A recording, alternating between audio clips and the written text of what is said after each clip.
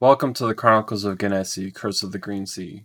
We're a Dungeons & Dragons 5th edition podcast about 6 adventurers who are trying to purify the Realm Eater, Mira? Help her? Something? Hi, I'm Chase. I do D&D and stuff. I play Alexander the Human Sorcerer. Around the same time when he was learning how to make jewelry, he decided to try to play the lute. Bought one and everything. Had a few lessons. And when he went back to Lyceum, they found the loot and they confiscated it. No joy for you. No joy for me. My name is Morgan Mendez, and I play Dara Matawat, the Druid/Cleric of Naramis. And aside from the expendable parts of them that we talked about, that they've got to change and like oil up and shit like that, the wooden and metal. I don't think I mentioned the. No, we did. I did mention the Eldritch Blast, correct? How we mechanically did it? Yeah. The Stratofalcon, however, when we first designed them way back, I designed their boots in order to interweave into the Stratofalcon. That way they latched on. Unfortunately, be like a snowboard. So different parts of them have been working like that for a very long time. Sorry that I had to repeat facts. I thought I didn't mention the one about Eldritch Blast, and then it is what it is. I mean, it's fine. We're only like 35 episodes in. Sorry about that. There's repeats everywhere. It's okay. I just thought it was a really cool fact. If there's one thing I've learned about podcasting, it's that you'll always come back to the same few things over and over and over. It's true. Hello, everybody. My name is Coleman Winger, and I play Orofarne, the Mizoku Echo Knight Fighter, Paladin of Yuan-Tu. My fun fact for Orofarne tonight is just a very short story about the first time he met Queen Eliana Stallbrook.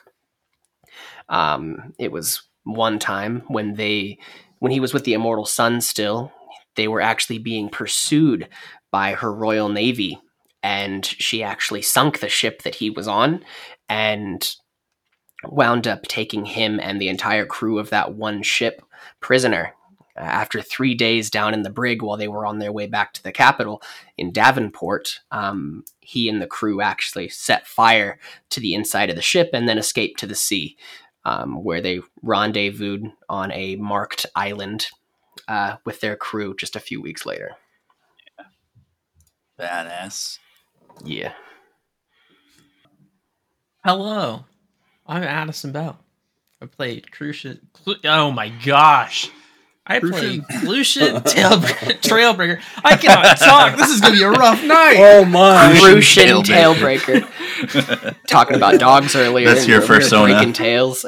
This is going to be a rough evening. Anyways, you know who I am and who I play. He's the creepy, crawly, bug ranger tracker boy of the group. And, we're still doing close facts. We're trying to keep this up. It's getting rough, though. It was brought up before the show. The Clutian hasn't talked about his underwear. Fun fact about Clutian and his underwear. He doesn't talk about his underwear. It's not going to happen. That's it. Yeah, but what is it, though? You could talk about it. He doesn't talk about his underwear. I'm not going to talk about his Does underwear. his swarm not weave them like everything else? I just said we're not talking. Mm-hmm. Didn't we have a swimming or bath or something where we went to a sauna or something? Way back when before recording. What? Yeah, when. Who knows?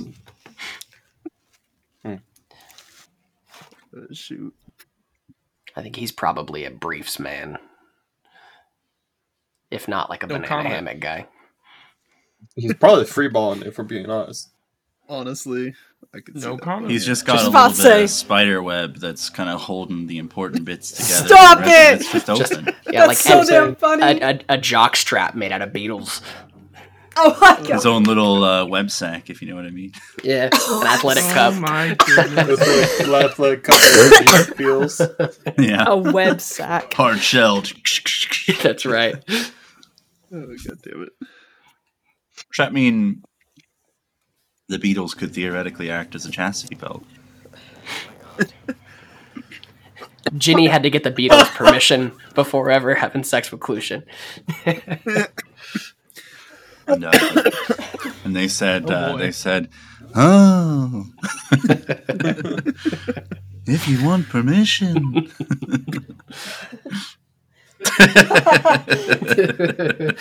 We haven't recorded in like 3 weeks. This is fun. It's been a bit of a runaway train situation at this point. Dustin.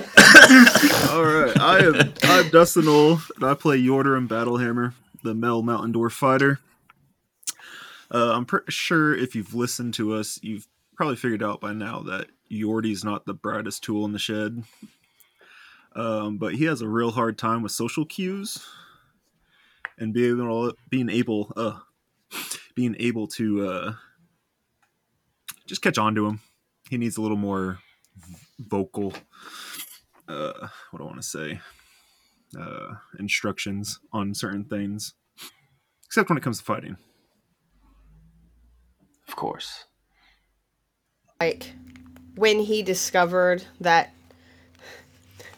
people's minds are like doors, because he took that literally, it was more easier for him to understand because it was a verbal cue versus like his entire life he had just saw doors as like an object.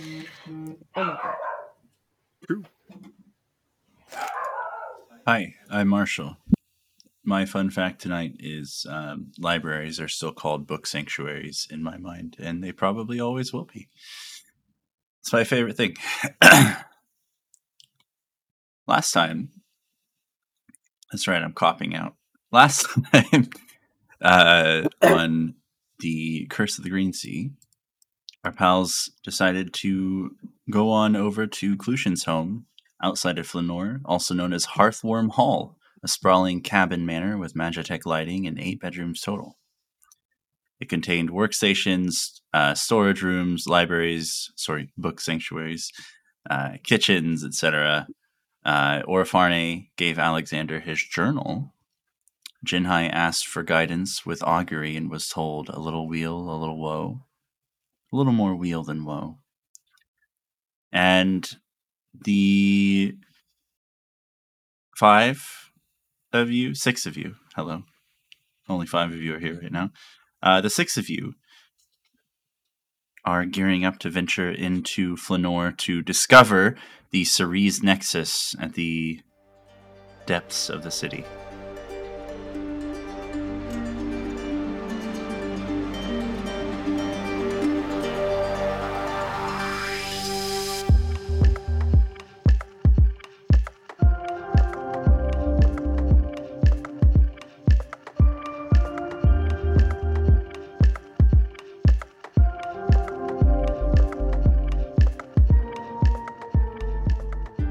Are you heading straight there? Are you doing anything else in the morning after you've woken up in this pretty warm cabin of Clushin's? Orofarne is probably just doing morning prayers, setting his weapons out on the floor, doing a quick prayer to have them blessed by Yuan-Tu. And blessed they feel. Feel Hurrah. the strength of the god of the dawn and farming and war and light coursing through the weapons as you grip them. Marshall, I did look up those plants. If I took like a little walk, unfortunately, I don't think I would have found those during this time of year. So we can just move past that. Druidcraft. I mean, you could technically grow them. Technically, yes. So I was just letting you know that I did follow through that. I followed. You did your homework. That, but I do Fantastic. not have access to that piece of paper at this very second. That's okay. So I'm protecting my food from the cat. Yes. But you did follow through with it, and you learned what they meant. And on your walk, you could easily druidcraft some up if you don't find any. Not too hard to do. Clushin actually adopted like 5 dogs recently. Why are they coming from the kitchen? Well, no one said he adopted them for companionship. Whoa. Moving on. Oh. Bingo. Oh no. Moving on. No. If you begin making your way toward Flanor, it's not a long journey, but due to the recent snowfall, it does take an additional 15 to 20 minutes on top of the average time. And you do set foot toward the gates of the city. You see these large, dark, wooden, reinforced with iron gates, kind of on rollers. And you haven't been here since you watched the malevolence take root, and people returning and destroying things and killing one another and burning the city. As you look around, you do see that parts of the wall are still charred. However, pieces that were totally encompassed by flame seem to have been replaced with newer, large wooden beams and trees kind of spreading throughout to reinforce the wall. As you approach, you see 2 figures standing outside, 2 guards. And they're dressed up in standard kind of fur-lined iron armor. Neither of them are wearing a helmet. Instead, they're both wearing padded kind of leather fur helms rather than like an iron helmet or anything like that. Both of them seem to be armed with both bows and swords and shields. And they look out to you and they say, "Hail! What brings you to our fine city today?" "'Tis no hell but heaven, friends. We are here. The Emerald Order, perhaps you've heard of us." Look at each other confused for a second. They're like, "Yeah, we've definitely heard of you. Are you needing anything specific in the city? Anyone you want us to fetch? What is your nature of your visit here? Is it pleasure? Is it business?" I'll look over to Alexander. Knowing some of these guys, probably a little bit of both. Fair enough. Is there we've recently installed a new system of communication. Is there anybody that you'd like us to gear up to meet with you, or you just want to wander in? It would be beneficial if I was able to get in contact with Sarah. Did she ever give me her last name?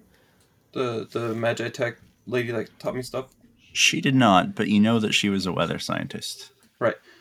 Sarah, the weather Meteorologist. scientist. Not at this time. She taught me how to work with Magi Tech, and I wanted to ask her a few questions. Sure. You see one of them kind of step off to the side and like pull up his sleeve and begin typing something onto some kind of pad. You see him bring it to his face and say, "Yeah, we need Sarah Barker at the front gate as soon as possible. The Emerald Order are here." He said they have some business with her. We could meet her somewhere else too. We wouldn't have to. They could meet you somewhere else as well if you'd prefer. Perhaps we could send them to your lab. Done. Okay. He kind of rolls his sleeve back down. He kind of opens the door for you both. Or both of them open the door for you all, and you hear it kind of squeaking on the hinges as it rolls to the side. And they say, "Welcome to Flanor. I assume you know where Sarah's lab is?" Yeah. Just up the hill. Shield. All right, perfect. Go on in, get some food, get warm. It's supposed to be a pretty freezing cold day today. Try not to stay out for too long. It'll get you. Luckily, inside the city, at least with the Magi Tech that we've created, it should at least be bearably warm. Yeah, I'll show you in. You see the long, winding path up the mountain that leads to Sarah Barker's laboratory. Clushin, you immediately recognize this building as well as the former laboratory of Dr. Fitton Webb that you had previously explored. Perfect. Alexander, You have not necessarily been in this specific laboratory, Right. although you do recognize it from the last time that you were here. I realized I misspoke when I said that. That's okay. You guys make your way up. I mean, you had seen her previous lab. You make your way up the mountain. It's not an incredibly arduous journey, but it is slippery, and at times you have to grab onto some of the handrails that have been installed. And as you arrive at the foot of the tower, you see what appears to be an elevator with wrought iron kind of flooring, a lever on one side, and what looks like a mesh net that goes around the structure itself. This has got Sarah written all over it. Sure. You walk in, pull the lever. The elevator begins to rise. You hear the sound of chains clunking away, grinding against one another. And eventually you make it to the top of the plateau where the tower is located. And you see this large stone tower that's missing a bit of the stones around the top floor that have been replaced with wood, as if there was a large explosion at the top. And as you approach the apex of the elevator and step out onto the plateau, you see Sarah Barker standing outside the laboratory wearing a large coat and gloves and earmuffs. She gives you a wave and kind of waves for you to come on in. Inside, you see the less mess of a lab that you, Clushin, remember before. Looks like many of the broken windows and boards and things that just needed tidied up and replaced have been replaced and tidied up. You see paper scattered all over the tables. You see a large fireplace against one wall that's just roaring with fire. You can see Magitech crystals kind of up on the walls, emitting warmth and light. Inside, it feels quite nice. And she stands before you and pulls her earmuffs off and takes her coat off and sets it on the couch. She says, what can I help you all with today? It's good to see you, Alexander. Well, in answer to your question is a little more complicated than it may seem, although it probably is simple at the same time. But she has a sitting room, doesn't she? Does she have a sitting room? Or is it all interior of this room is a large sphere with steps that kind of wind up to the higher floors. And so there are a couple of couches with a table, again, just lined with research papers and notes and stuff like that.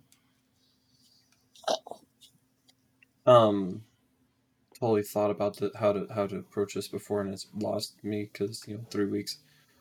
You're well familiar with the whole prophecy thing, yeah?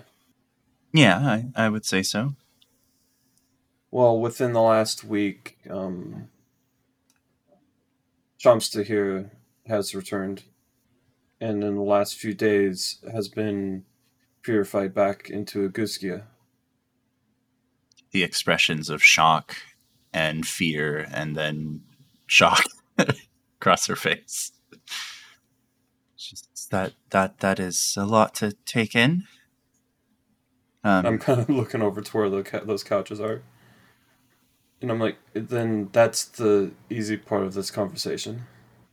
You see Sarah Barker, who is roughly 5'9", long golden blonde hair. It's kind of tied up right now in a bun. She is a human, kind of pale skin, a renowned weather scientist in Flanor who is trying to make the city more habitable and less likely to suffer negative effects of large-scale blizzards and things like that push through the area quite often. You know that she's been doing some work for the Torvalen Research Center, that she was supposed to be heading a new branch coming up soon called TPIB, the Torvalen Paranormal Investigation Bureau. That's right. to investigate some of the strange happenings that were going down in northern Torvala around the border of Flanor, and trying to figure out what exactly is causing these strange ghosts and creatures to appear. She sees you kind of look at the couch, and she kind of nods and sits down and gestures for all of you to do the same.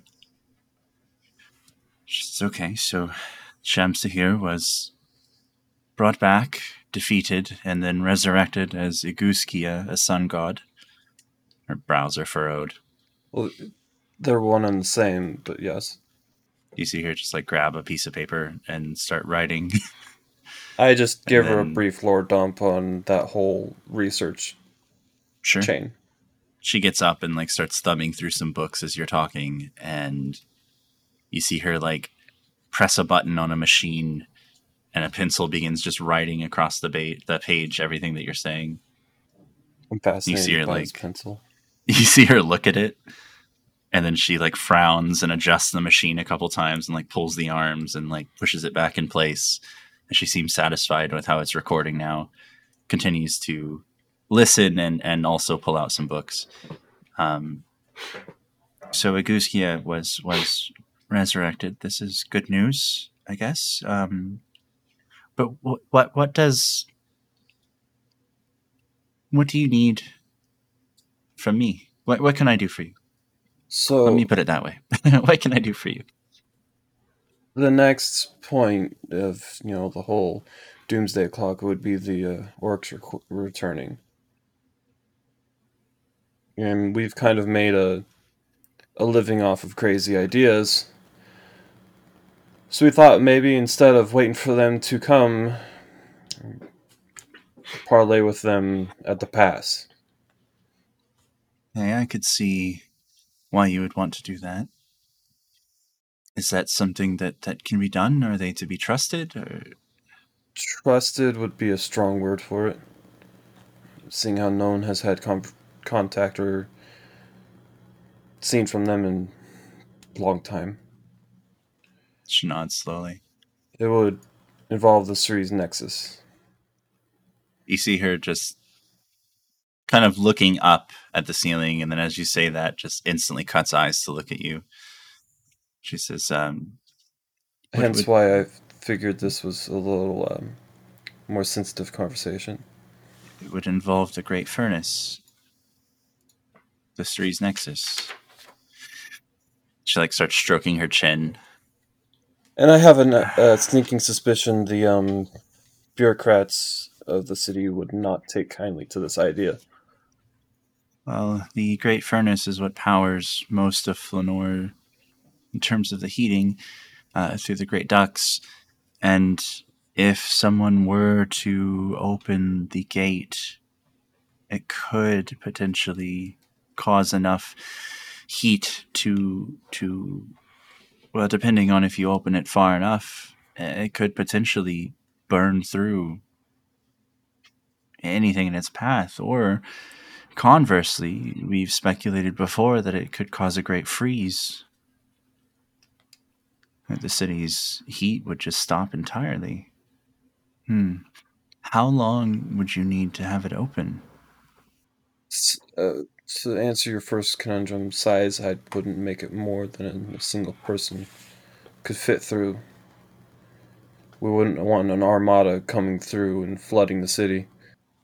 Right. That. Luckily, Flanor has been spared that fate, so hopefully we can continue. We don't need any kind of strange armies coming in. And I'm not... I suppose the question would be, would you want to push someone in or pull someone out? I think the general consensus... Hi, Orofarne, by the way, pleased to meet you. She just nods. I think the general idea was to try to send an ambassador or few ambassadors through to try and a peaceful negotiation, and then possibly come back. Now, I don't have I don't have means of jumping through planes, though, so the return trip could be dicey. Oh, you Have can't to- teleport back on with your medallion? I've never tried it across the plains, and I'm not sure if I want to find out. Well, I'm a whole lot less sure of this plan than I was of like this entire walk over here. Well, I mean, yeah, looks like one way in, one way out, I guess. Because they would have to open the portal to let us back in, and if they open that portal, what's the guarantee that we are what comes through? I'm not Exactly. sure. I'm not sure if the bureaucrats here, as in their infinite wisdom, would agree to that. Yeah, and if we have them leave it open, I mean, does it open straight to a war chief's throne room, or are we going to have to walk for 6 hours from the middle of a molten I have no- hellscape? You know, it's, We have I no really have no idea. idea. Yeah. The only If thing it we know helps- is that they have it monitored, so If the it minute it helps, opens, they're going to talk about it. Right. there is one in the city who knows and keeps records of these classified things, but I've heard whispers from some of my friends higher up that they did attempt around 40 years ago to open the Ceres Nexus. They sent a small group of 6 people down into it. But it only 3 of them returned, and I don't know exactly what happened. They don't really publicly acknowledge it. Probably nothing good. Would we have access to this person?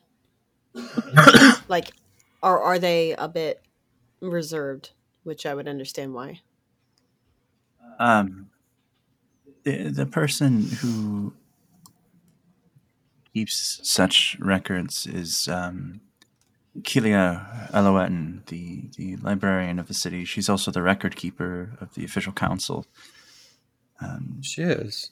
Interesting. She could perhaps know if you could convince her to tell you. I don't really carry that kind of weight. Do you know anyone else in the city who could potentially facilitate that kind of a conversation? But DM, is this the same librarian that gave me the nanites? I thought so. Yes. I kind of manifest them through the Magitech glove, and make in such a way that Sarah can see it. Interesting enough, Kilia gave me access to these guys. I remember. So I do remember that. Yeah. And then I trained you. Well, if you could call it that. I mostly had you running some errands for me while I tried to get things done. But I still did learned try. a few tricks. Glad. I pull out the sending stone, the little wristwatch thing. So I've learned a few tricks. Kind of inspects it and nods and with a slight smile. Well, if you're ever interested in learning more, I can't say I have the most time in the world, but I do intend to pass on as much knowledge as I can. It's our great goal here in the city of Flanor is knowledge and the pursuit of it. Maybe when If the dust you settles. can find someone to get you close to Kilia, or if you potentially just waltz into the library and ask for her, maybe she'll be around. Having someone of military background and clearance may aid you in getting that information. People who are sufficiently high enough in the military should have access to that kind of record. Unfortunately, I am just a civilian. But you're brilliant. That's why I thought good lead to start with. She nods. Everybody told me that I always had my head in the clouds, and now that's my job, right? Literally. Do you know any people here? Anyone who could help? The DM asks to see if anyone remembers their notes. I feel like the answer should. Who was that? I'm asking this to Klushin and Dara. Who was that?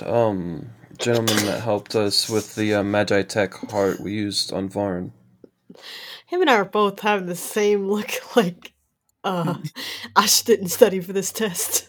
Because the other two weren't here for this test. I was like, I don't Here for remember. this test. This is not on the homework. This is like pop quiz. We're like, oh no, I didn't Pop redo quiz. the reading. It's almost Let's like go. somebody wrote a guide a long time ago that That's in contained there. important NPCs. It's in there. Oh, man. It's okay. We found Varn at the Burning Fall Tavern. It's Astier and Richter, There it is. members of the 71st Magitech A Company. I say that out loud. Sure. Sarah nods and says, actually, I've met the both of them before, and a couple other members of their squad. Asir and Richter no longer serve with the Magitech company. However, they are still classified as military soldiers. As long as you're able to fight in Flanor, you tend to stay in the military, defending the city against all the dangers that are around. If you want, I could extend a quick message to one of them. Yeah, just tell them the Emerald Order would like to talk with them. Sure, I can do that. I appreciate it. Really, Sarah. See her start to walk toward the stairs, and she says, "It'll just take a few minutes. Make yourselves at home. If you'd like some coffee or tea, there's a device near the bookcase that will give you whichever you prefer." As soon as she leaves the room, I'm trying to figure out how this recording hand pencil thing works. Yeah, it has stopped, but you're looking at it and you're realizing that it is seemingly voice activated, and seemingly voice activated, and will take down whatever it hears to a point, although it doesn't exactly have the lexicon to write anything down, and so some words are best approximations. I just find the whole thing fascinating. A few minutes later, she returns and says, Richter is busy at the moment, but Astier is on his way here. He said he'd be here in about 10 minutes or so. Said he'd be happy to take you down and meet with you and catch up a bit. A few minutes later, you hear a knock at the door, and Sarah ushers them in, and you see Astier, an elven researcher, scientist, and soldier of Flanor. You see him, he's pretty lean cut. He's looking a bit on the skinny side, like he's been throwing himself into his research again without eating as much. His eyes are pretty sunken. He's got glasses on and a white coat. It kind of drags down to the floor to his black boots. He steps in and kind of kicks them on the doormat. He says, "Hello, is that really all of you? Clutin, Alexander, Dara, people These I've are heard new deeds faces. of. I've heard deeds of them. Don't tell me." He kind of like taps his nose and he's like, "Orafane and Yordarim. Is that correct?" That is correct, sir. And it walks forward and like starts trying to shake everybody's hand. Like, it's And- an absolute honor to meet you all. Don't act like that. It's not like we don't know each other. Well, the last I time don't know I him. saw you, we failed. He kind of like scrunches his face and twists it to save the one man that was defending the town against all kinds of nasties, but succeeded. Kind of lets it hang as a question. succeeded. Much grander protection now, I think, is the good way to look at it. Whatever that was had some correlation, I imagine, to the outbreak of malevolence that happened shortly after. But we survived. The city has survived. We are a bit more worse for wear, but we are here. That wasn't localized only here. I don't think that's just pure coincidence. Well, it's true, but it did happen moments after Varn was resurrected, so we have to link things, at least theoretically, you know. It is our hypothesis that there's something to do with him that caused this spark of malevolence. Perhaps bringing a new god into the world upset some natural balance. I don't know. We're working on something. It's just we try to understand things in a different lens, you know. What are you here for? Sorry. Hi. What can I do for you? Are you here for business, for pleasure? Sarah says that you resurrected the sun, a sun god, I guess. That's he kind of like pauses and like shifts his head and waits. He's like, good news. Is that good? Well, he's no longer trying to kill us all, so yeah. Right. He's no longer trying to kill you all, but is the same beast, I suppose. And our records of Aguskia do show him going off the handle at one point. But if he's fine now and cleared of his darkness, then that's probably fine. You see him just kind of like nervously wringing his hand over and over. Aguskia is made of metal, and we put some fail-safes in the manner of some stones inside to help. That's reassuring, at least. Now, pray tell, what is going on? Why have you come back? Again, not that I'm unhappy to see you, but I imagine you wouldn't just be here on holiday at this time of year. Well, speak for yourself.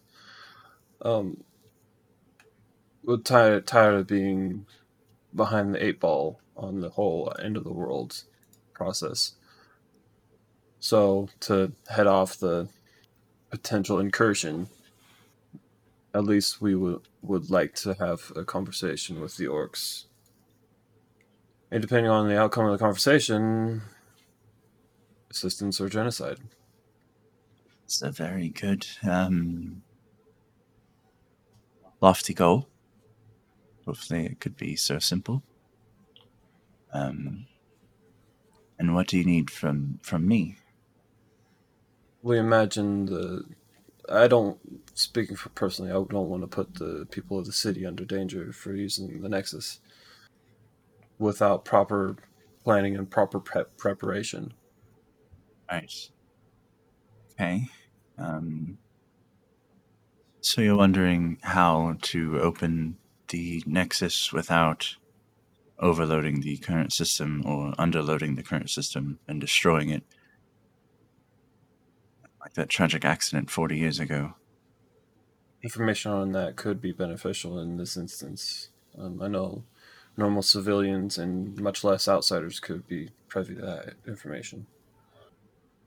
If anyone has records of that, that would be Kilia. We could go down and I could potentially show my badge, or I could stop into the government office and speak with the council and see if they would allow such a thing to begin with without needing to go through any hassle.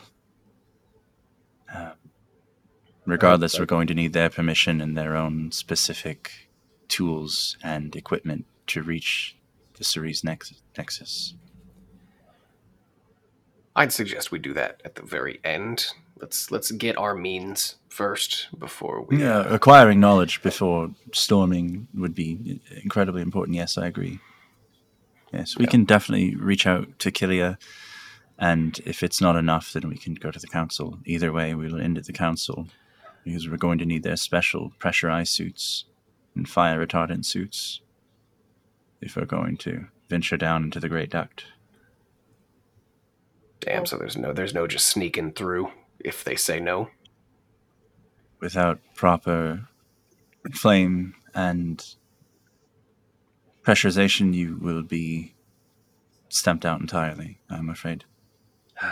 Or Farnay, I don't really expect them to be extremely prudish about this if we can make a great case for them, if we can get the information that we need and I mean, show them that this is valuable and worth doing. Yes, Dara.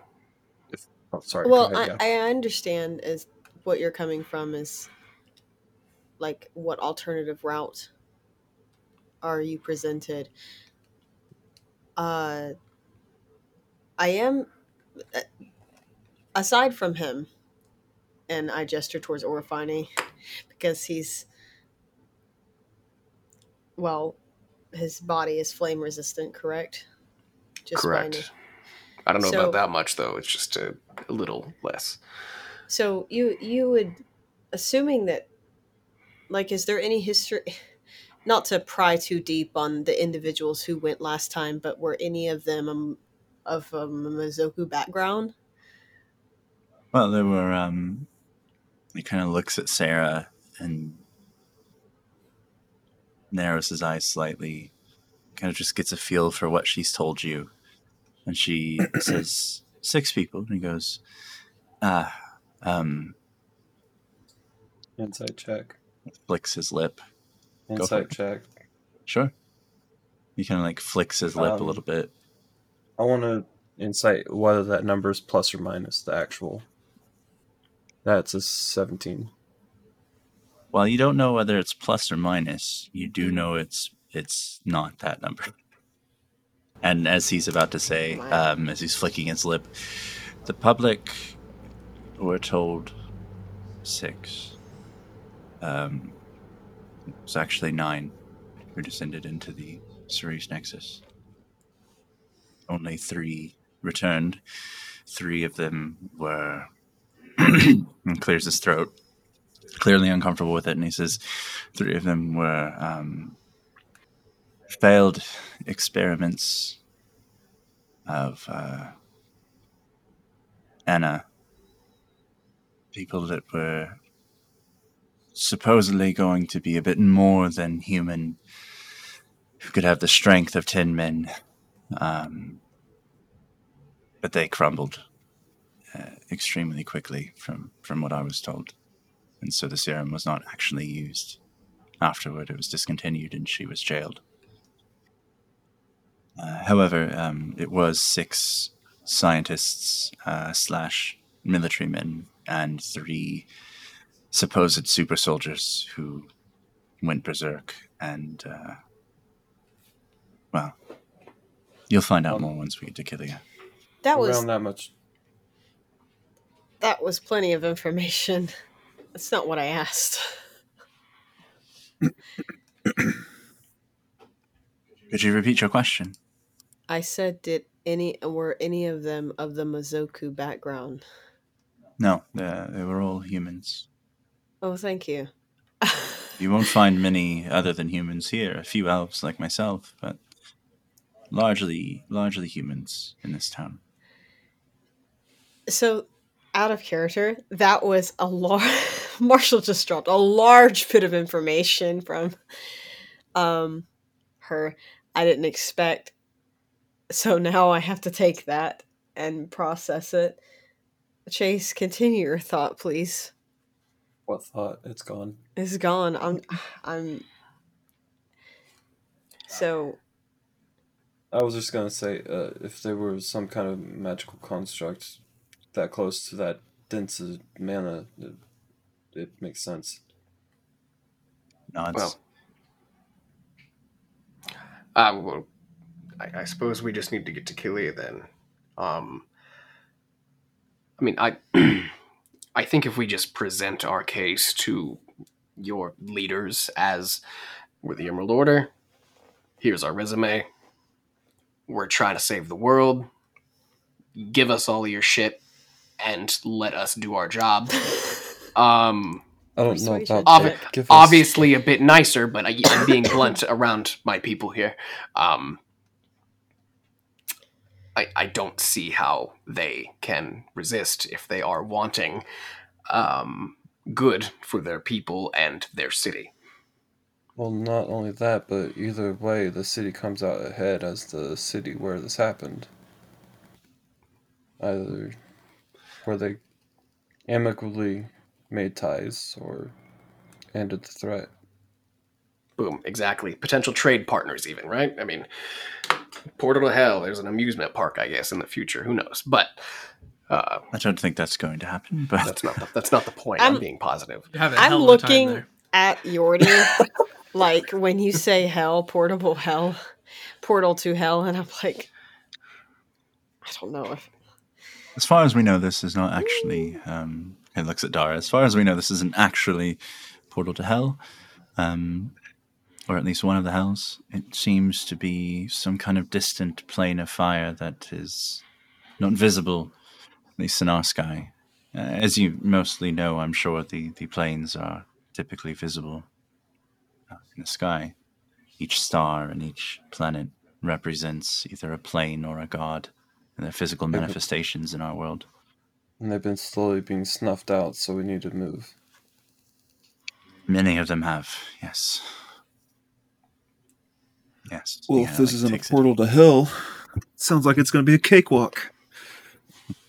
Just another door. With the right Just a equipment, it magic may door. very well be. So are you wanting to visit Kilia in the library, or are you wanting to go to the council? Probably kill you. Okay. Maybe she could even go to the council with us if time permits. we need good rapport. I would recommend Kilia come along with us, as well as Richter. I can pull him from his duties. We heard word that the great pupil of Varn, Zelos, is coming to the city in the next day or so. Yeah. We asked for his aid as well. He could be here today or tomorrow. We're not entirely sure, but we are expecting him. I feel all of us together could make some kind of good case. We've slept, yeah. Yes. Yeah. Of Oh course yeah, we have. yeah. I want 2 sorcery points, and I'm gonna mana cast the sending thing Sure. to Varn. And I'm The Varn. to All right. or not Varn. God damn, Zelos. Marshall's like, hold on. I was like, wait a minute, hold Let me on, pull up a wrong chart. name. Wrong name. I was like, Zealous. I don't know Zealous. if, My bad. And of course, using the weave to alter the spell's nature. And I'm just gonna say we're in the city. You're doing mending, descending. Yeah. Okay. Prepare the spell and say so we're in the 3 city. sorcery points. Yeah. And you watch as a pebble from the floor rises and slams into the wall and goes, "We're in the city. We're in the city. We're in the city." We're in the city. God damn it. It sometimes works. Sarah looks down at you. She's like, "That's not something I taught you." Do you head to the Great Library? I shut up the rock and go to the library. Taking the elevator down, you cross over the lower part of the mountain range that leads up to this laboratory. Back into the city center itself, you see the large, familiar fountain in the center of the square, with a cherub and 2 small creatures shooting water out of their mouths. And straight ahead, you see raised up about 5 feet off the ground onto a larger plot of land, the large Gothic, hundreds of years old, once cathedral, now turned great library of Flanor, from when this used to be a very religious settlement, now being a very a-religious forefront of knowledge for the world. Walking through the large rune-lined front doors, you see, of course, the books everywhere, but you can see that large wings of the library have possibly collapsed or been burnt, as there are sheet covers over entire hallways and corners and sections, not allowing you to see through. Going up the main aisle of the library, again, knowing that this used to be a church, going to the large pulpit and everything at the very front, you see the raised platform and a large rounded desk where you see a familiar snow elf woman, kind of her nose deep in a book, skimming through a few things, and then two more books next to her that she's writing in and referencing. She looks up to see all of you. Yes, what can I do for all of you? Nods at Estir. Just quick dump of our plot so we don't have to repeat it a third time. Sure. She's like fastidiously studying the entire conversation. And when you get to the point of the why you're here and your inquiry to learn about what happened and see those records, she says, I'm not exactly allowed to give those kinds of records out to anybody who walks in the door. Regardless of military status. She kind of looks at us here.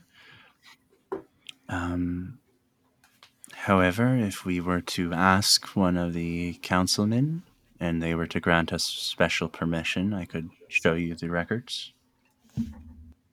It shouldn't take more than a couple of minutes. I could request clearance. Just to emphasize that it is of dire importance. Sure. You see her walk out and walk into a chamber behind the large desk area.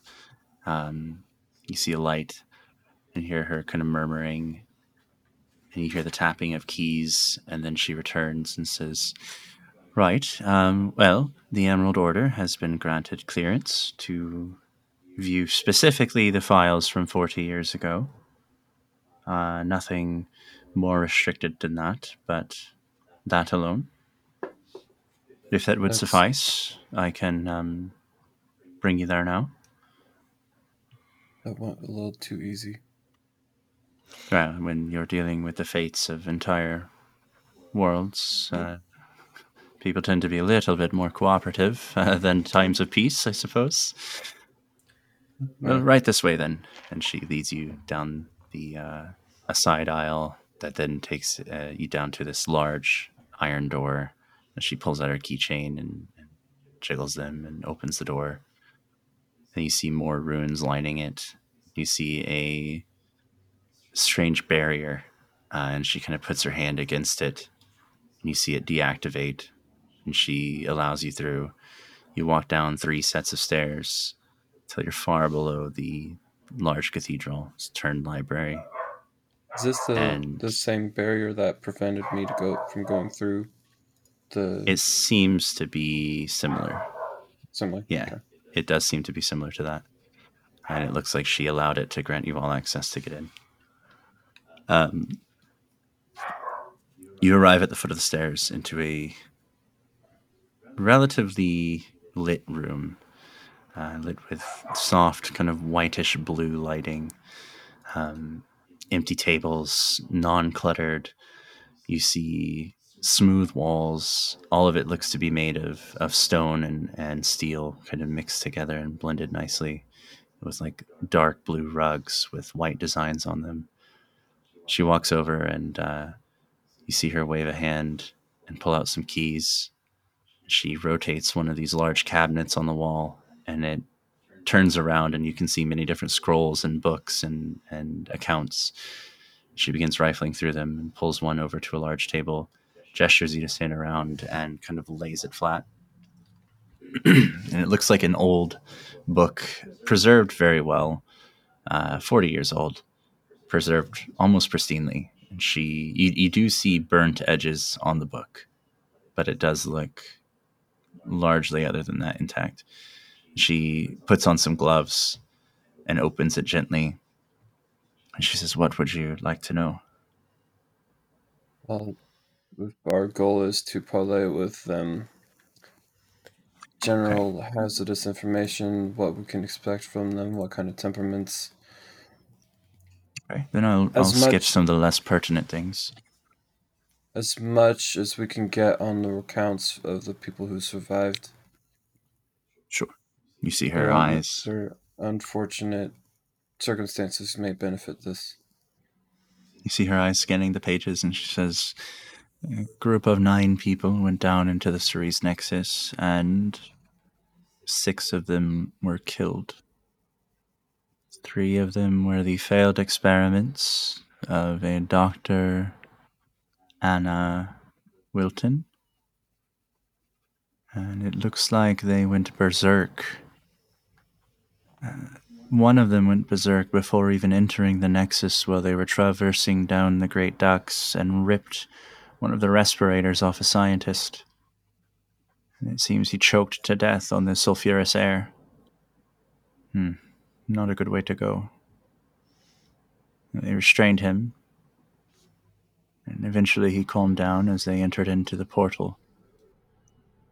The book describes here, the handwriting changes as if somebody else took over, but it seems to describe a dark red landscape that is filled with rivers of blood, fire in the sky. It talks of enormous people, not quite green, but ashen, perhaps. Thick, rippling muscles that could tear any of their prey to shreds. They were meant to observe, according to this, but one of the super soldiers became aggressive while they were watching and ran toward him and began attacking him. It shows that he was ripped in half, but that it seemed to calm down after that one had been dealt with and it noticed the others weren't threatening. It segments here into multiple days. It seems that they spent roughly a week on the other side. Roughly 10 days, top. On day 3, one of the scientists perished.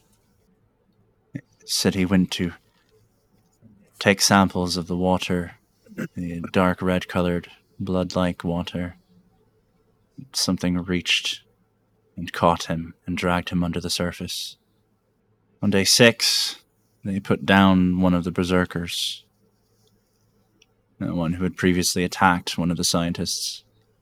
Also on day 6, it looks like one of the more soldiery scientists ran out into the village to try to make contact. They don't report seeing him again. On day 8, the last berserker succumbed to... They're not sure, but their hypothesis was that the serum backfired and not only made them more aggressive, but also was killing them. And it looks like another scientist and his friend went out to see in the village to see if they could find the other one who had ventured ahead on his own. Shows he may have been received well. They saw him having food with some of the Orcish people. They tried to rescue him, apparently, thinking that he was being held captive. And 2 more died. He was unharmed and let go. And on the 9th day, he and the last surviving members were pulled from the Nexus. They had a plan to scout for 3 days. Thought, they said, that it had been 3 days. They were pulled. It had only been an hour. Time moves differently there, we know that much. Is there a recount of this, a personal recount of this person that was in the Orcish village? They all, she kind of like flips through the book again, sets it down, finds another scroll. It looks official. Kind of lays it flat, and it's written in common. And she says, it seems they all underwent extreme psychological duress during their time. One of them was driven mad from the experience of watching 6 people die, I suppose. And the other 2 were having severe PTSD. Don't recognize their names. I only recently took up the activities of the Grand Librarian 15 years ago. I doubt they'd be in a talking nature if they are still alive anyway. I can tell you they're nobody that I've ever met in this city. If they're here, they are very secretive and record of them? Insight check. Sure. That, they're being truthful about not knowing the identities of these people. Oh, it was almost a natural 20 plus 0, but it's a 14 plus 0. She seems very professionally calm, but obviously disturbed about what she just read. Okay. Doesn't seem like she's fabricating anything. And as well, you reading through it yourself in the common language, it doesn't seem that she is withholding any information that she knows. Well, at the very least, it seems like if we go without hostile intentions, we'll be heard. They even seem fairly forgiving after having they let him go. massacred the aggressor and then leaving the others alone. From what we know, Esther says, from what we know, they were a very power-driven people who respected strength, and obviously from our own histories we know that they detested weakness, but perhaps in the 500 years that it's been that they've been trapped there, maybe they've learned to leave weakness alone with no natural prey. It's been much more than that. If it had been only a few hours and they were there for a week. That's true. You could probably at least 8-fold that number, if not more. However long they were there, if they didn't have any natural prey to be weaker than them, then maybe it was bred out of them. I'm not sure. That said, we know now that if you want to hop through the portal, we should probably either leave it open only a few seconds or open it and close it and reopen it within a minute. You said it was 3 hours and it was 10 days there, yeah? That's what the documents seem to suggest, yes. Maybe we should figure out the math to open it in 12 or 24 hours and then use that as our window. Whatever you would like to do is fine. Doesn't concern me too much at the moment, but I will lobby the council on your behalf. You mind if I write down the time conversion so I do not forget it? Please, I can't give you direct contact with the book and scroll, but I can open it and. Right, and I just pull out my notepad, my journal, and I just write. They were gone for 3 hours, and they were in there for 10 days. Time to do some quick maths, everybody. Roughly 80 hours. Yeah. Per hour. Roughly 1 hour in the material world is 80 hours in their world. Oh. Assuming a standard 24-hour day exists in our fantasy Dungeons and Dragons setting. Right. You tell us, this is your world. Which it is, so. Essentially, the portal needs to be opened about 15 to 20 minutes after we go through. And that would give us 24 hours in there. Steer nods and crosses his arms over his white coat. I think that we can make that happen. That seems like a relatively short amount of time. And in our world, of course, and if we can agree to lobby the council to open it in the first place and allow you through, hopefully we can have it reopened in 10 to 15 minutes, maybe. That should be plenty of time, I would hope. I mean, maybe even 5, honestly. If we hit past the 2-day mark and it's not been opened, we'll assume something went wrong and try to find our own way out. It also might not hurt to... I mean, I don't know how difficult it is to open or close it on your end, but maybe to just incrementally give it a flash open after that time period, because even if you just open it for a second, whoop, whoop, that'll give us 10 It was a minutes long time, I Yeah. mean, without doing any math there, but Tricky part would be whooping it without overloading the entire system. What if instead of closing it completely, you shrunk it down to a size no person could fit through? What? We It's a don't thought. really then have we the put it in a magical bag. capability here to do such a thing. Put that bag in another bag. The bag Remember, in we're the And then not we bag. put it in exactly. Chester. a It temporal depends. holding, a bag of temporal We aren't holding. exactly mana-based sorcerers here or Yeah, anything. yeah. We're magi tech, so we are limited in some regard. We can open and close it, but remember, each time we open it, as this conversion shows, if we open it for an hour, that would be 80 hours of energy coming through the portal. And we don't Right. want to overload the system that we've 80 very hours of delicately heat built. coming through. Right. So I think pulsing it, the wump, wouldn't necessarily be a bad idea if we could do it and time it in such a way that it would allow you to return without overloading the system. We can figure out that math on our end. And maybe some type of synchronized clock That would be wise. with that conversion in mind. It runs slower, runs faster here, normal there, potentially. I'm sure between Sarah and some other of the minds here, something could be whipped up pretty quickly. Yeah. I'm sure we can figure something out.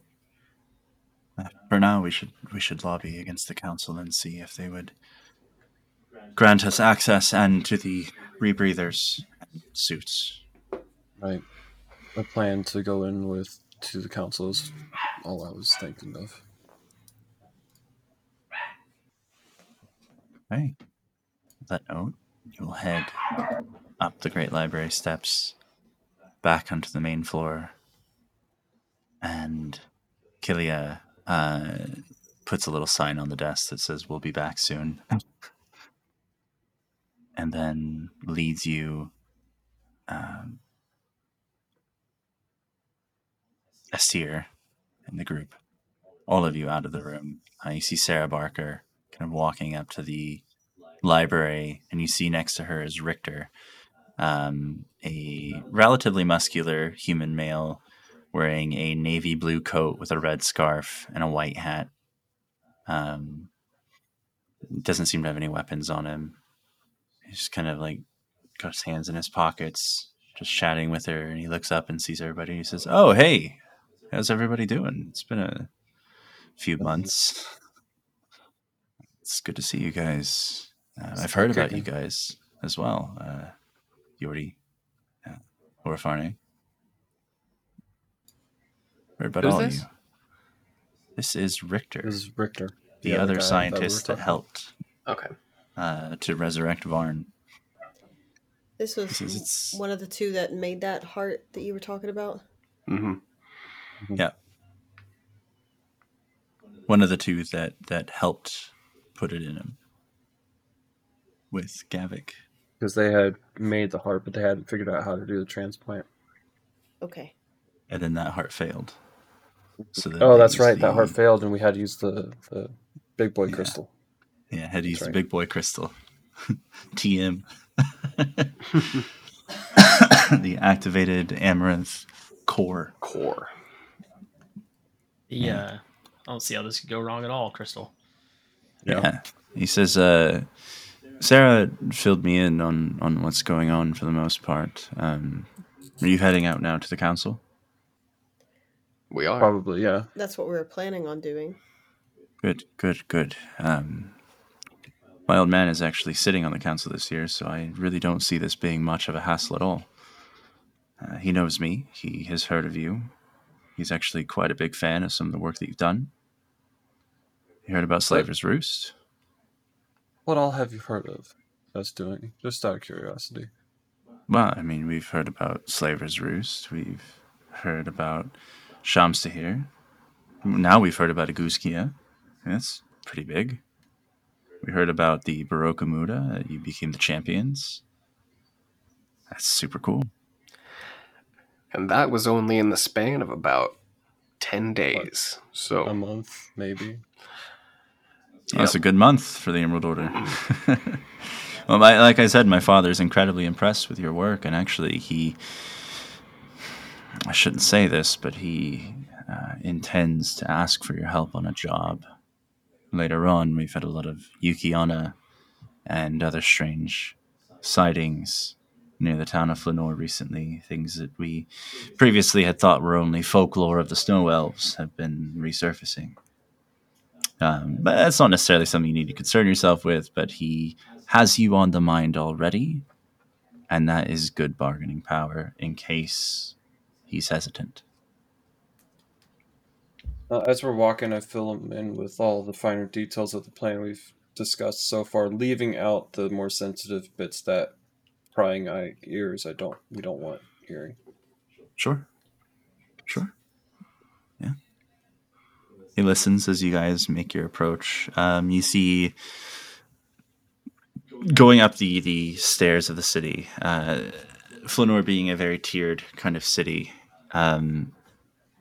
with a large gaping hole in the very center. Like a meteor had slammed into the city long ago, almost like a large crater. Some had speculated previously that there would be like lava at the bottom, like an old volcano, inert, perhaps, who knows. Either way, there is a large institute built in the very center of it, hanging by great chains on all sides of this crater.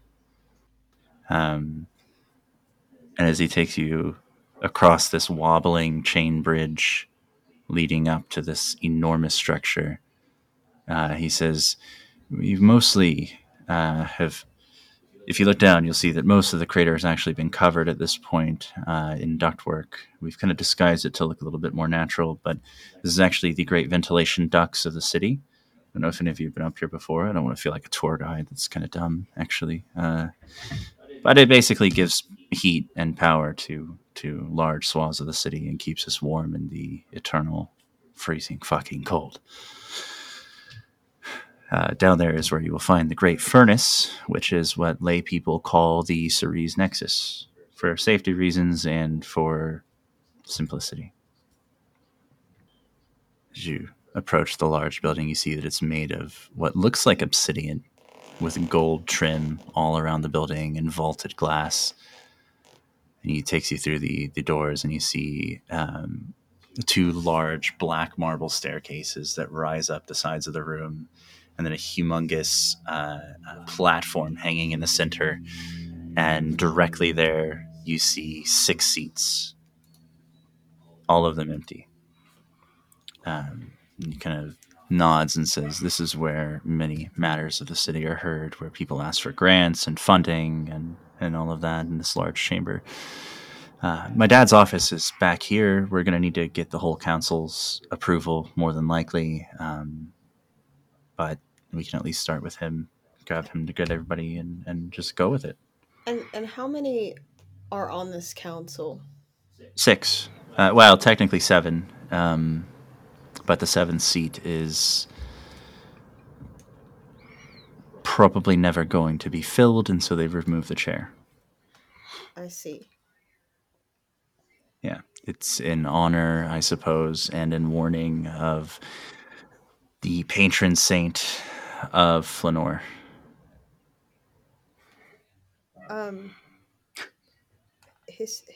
History check on that? Sure, go for it. Okay, let me get him.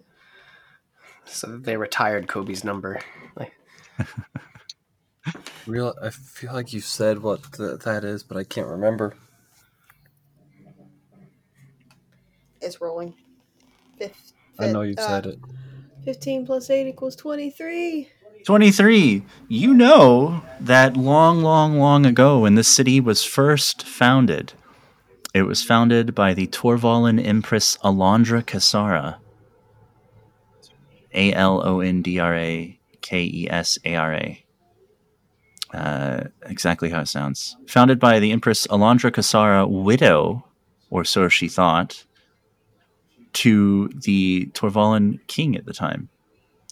She and her family heard news that the Emperor had been killed fighting the dragons during the Dragon War, and in a fit of rage, she smashed the statues and defaced them in their house of the gods. And the gods responded in kind by striking the tower that they were in with lightning. And the tower fell into the sea, and the entire country thought that they died. The king returned home later, as history shows, completely devastated that his family was murdered. And in an act of insanity / his own way of trying to keep people close, decided to unite all the human lands into Torvala, creating a massive sprawling empire that eventually collapsed and fractured into Boderia, Stalbrook, and Torvala. However, the Empress and her 2 children escaped, but were cursed. One of them was cursed with eternal life as her flesh began to peel off, their youngest daughter. Their son was cursed to become the first ever werewolf. And Alondra herself was cursed to become the world's first vampire. And she moved north, created a new town called Mournhold. It was a large castle estate where she sought to seek a cure for her family, where she eventually learned of her husband's life not being taken, essentially. And she sought a cure out for her children. Didn't care about herself. So she created a whole town about knowledge and seeking advancements in science and medicine. This isn't the same vampire hold we're supposed to go clear out, is it? No. I No. was Okay, good. Mournhold is Flanor. Oh, Mournhold is Flanor. I bet. You also know, just fun random facts, that her daughter, the one that was innocent and skeletonized, that she was seeking a cure for, was actually communing with the dead, and that every imaginary friend that she created, pulling souls from the afterlife and placing them in skeletal bodies, and eventually kind of went crazy because of it and tried to start this huge, skeletal takeover. So she was put down. The son saw the sins of his father in his grief and decided that he was going to put an end to his father's tyranny.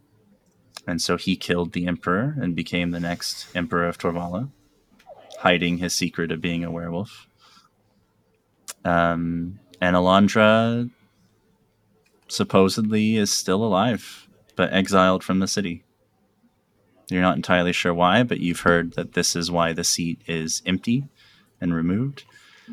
Maybe it was her lust for curing her children that led her down some dark ways, and the city eventually kicked her out and was like, hey, you don't actually represent what we're here for. So, I'm going to tangent on you. Old Sunday game. Is that the chick that we met right there at the end? Sure is. She's still in the city. Hot damn. Okay. Yeah, that's why there's an empty seat. Missing seat. Very cool. okay. Thank you. He leads you down a pathway of corridors to an office room.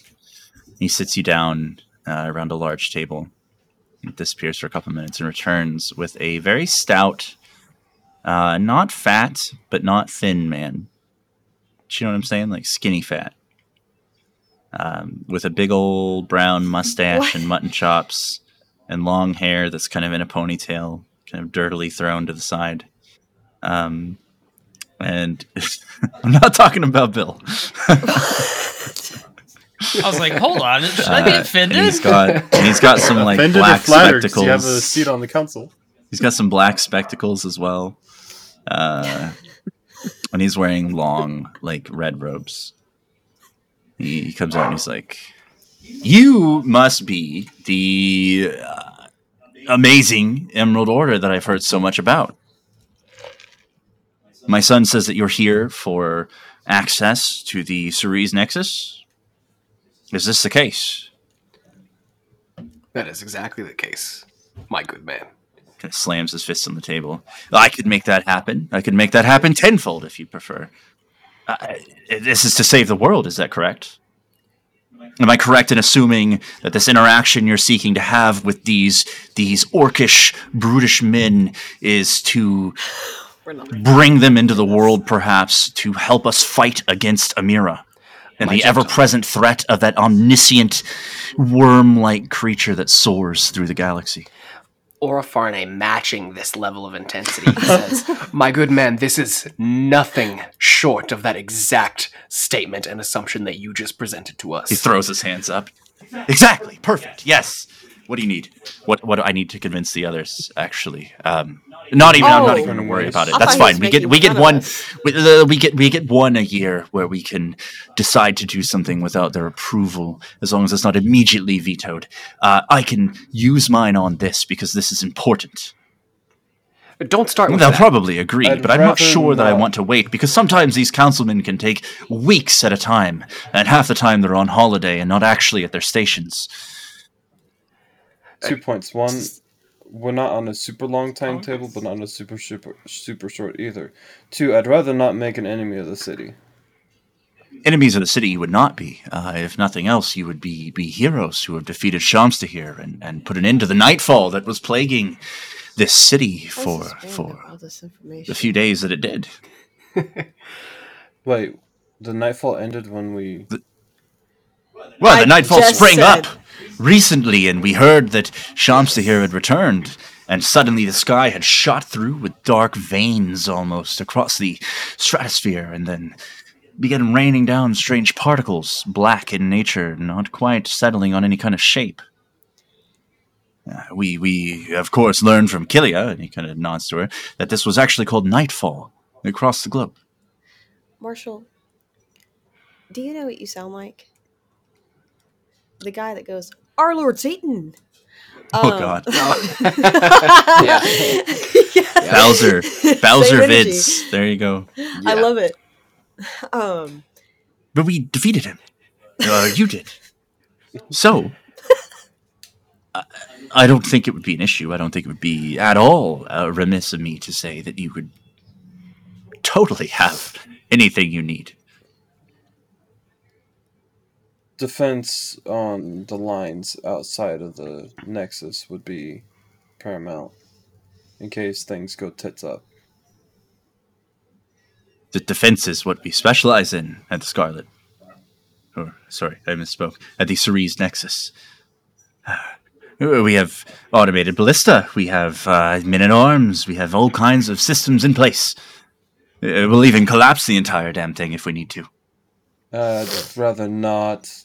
I'd rather not as well, but if worse comes to worse and people start trying to come out into our city, we know for sure we're going to collapse the great caldera of Flanor.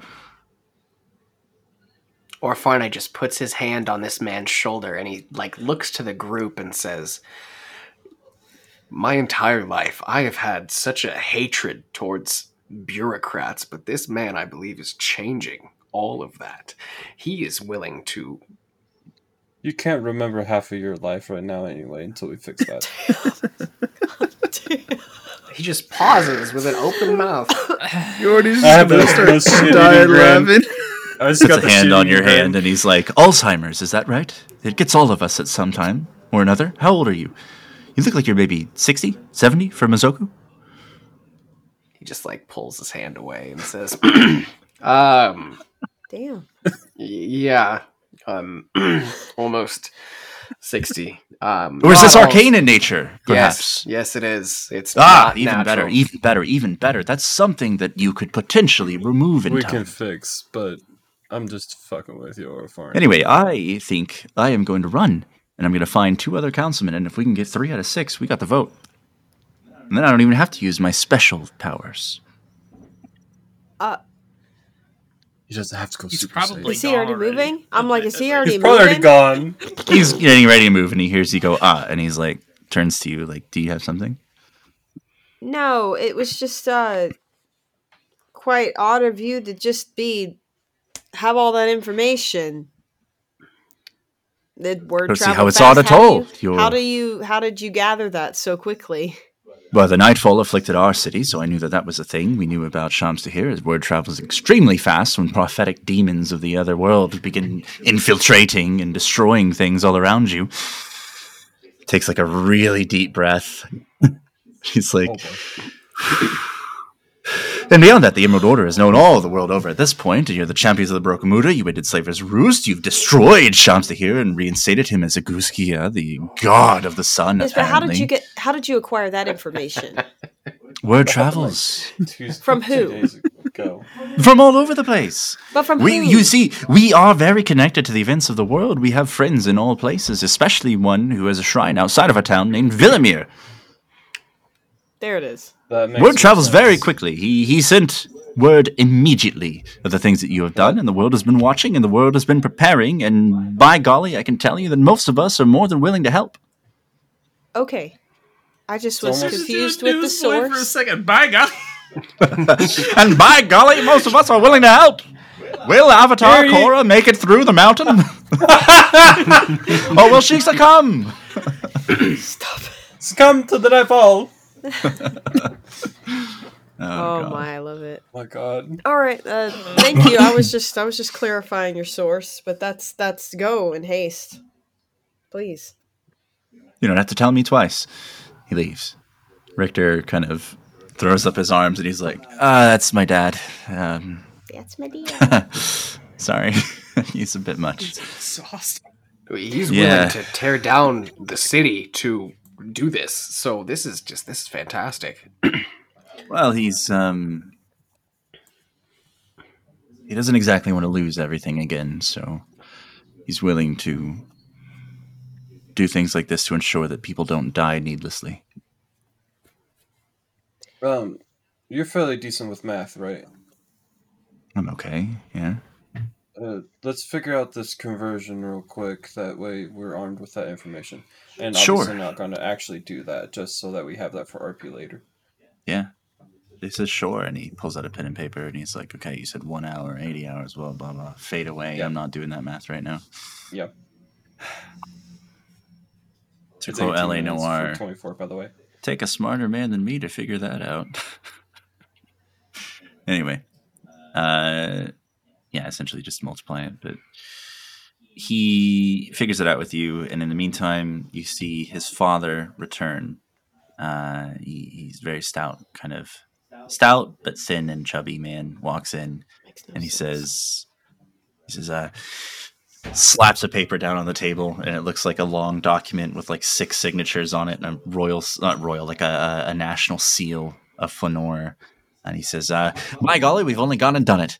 Every single one of you are going down there, and it's going to be great. You're going to go down to the Cerise Nexus. You're going to meet with the Kadori, and maybe or maybe not, you're going to come back. But either way, we're going to get some answers, possibly. What? I don't know. I'm not quite sure what you're doing, but I do know that I support it. And so do the other 5 members. You've got our full approval. What we're trying to do is either bring them into the fold to help us in the fight or end them. I'm surprised the others didn't ask. My circuits are overwhelmed with the speediness and yet hastiness of this man.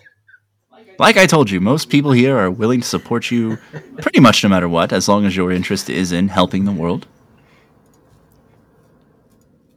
Is this like a Wii situation with the Bugs Bunny hour? Yeah. Helping the world. Is this a good thing? Is this a good thing? It's like, Is this I'm doing man's? my part. It's too I'm optimistic. just assuming. I'm assuming we haven't drugged the extras that we are been traveling with us through all of this. We But left it's them not at the him. house or something. I was Yeah. like, what? Yeah. So I informed him of the added people, and Are all of you wanting to go down into the Cerise Yes. Nexus, or are only some of you going? Because that'll determine how long we have to leave the portal open as well, just so you're aware.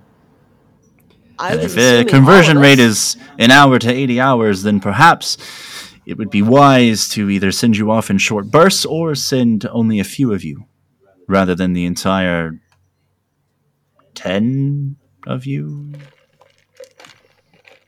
It's more than one. Well, I of us, mean, sir. would it need to be that much different? I mean, if we could all shuffled in within the span of like 5 or 10 seconds, I mean, well, 10 seconds would be several hours. What? What? I thought 3 hours was Or like. several minutes. Sorry, several minutes. Yeah. I misspoke.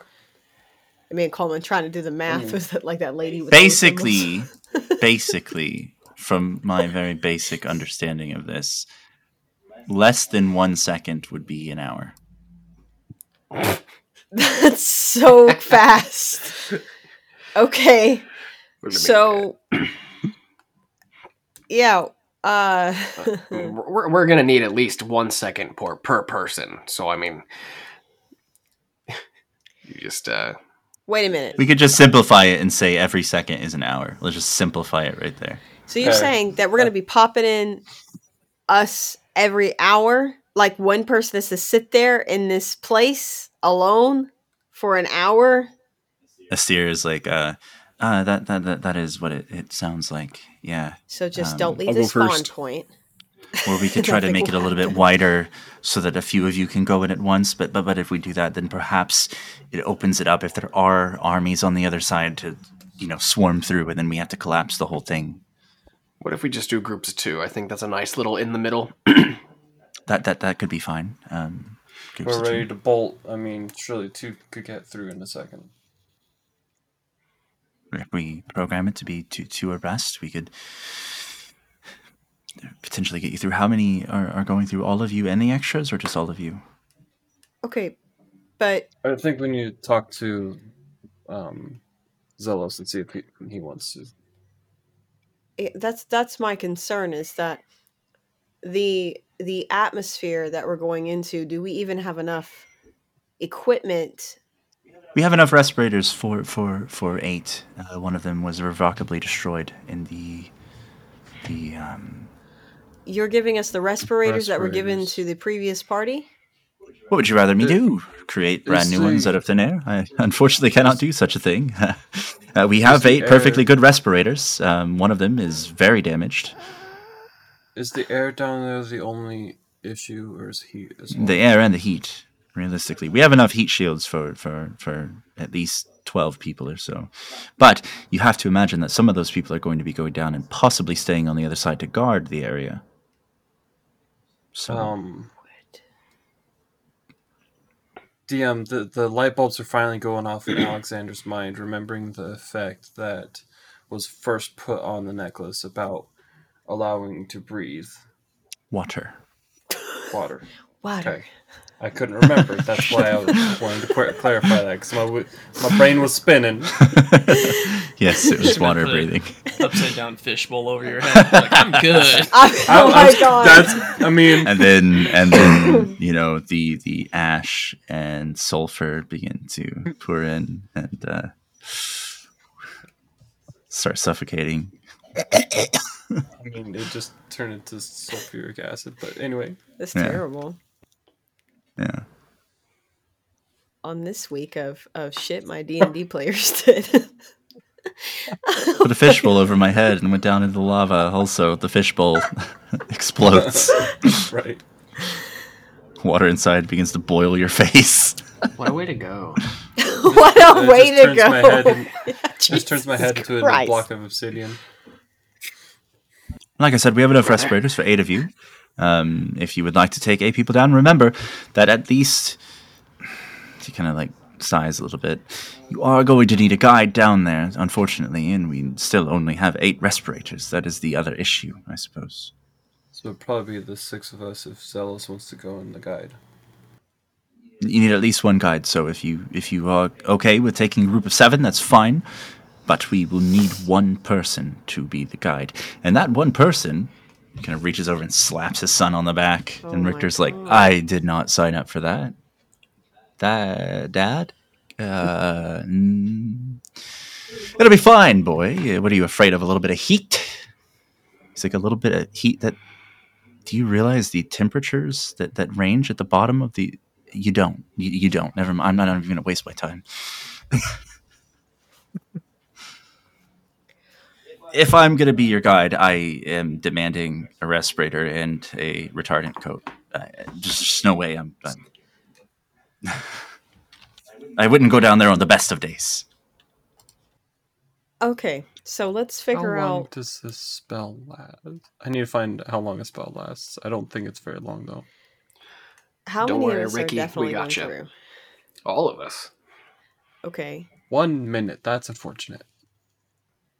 So assuming we have Jen with us, even though Jackson isn't here with us tonight, correct? Right. Yeah, Then all of us plus the guide.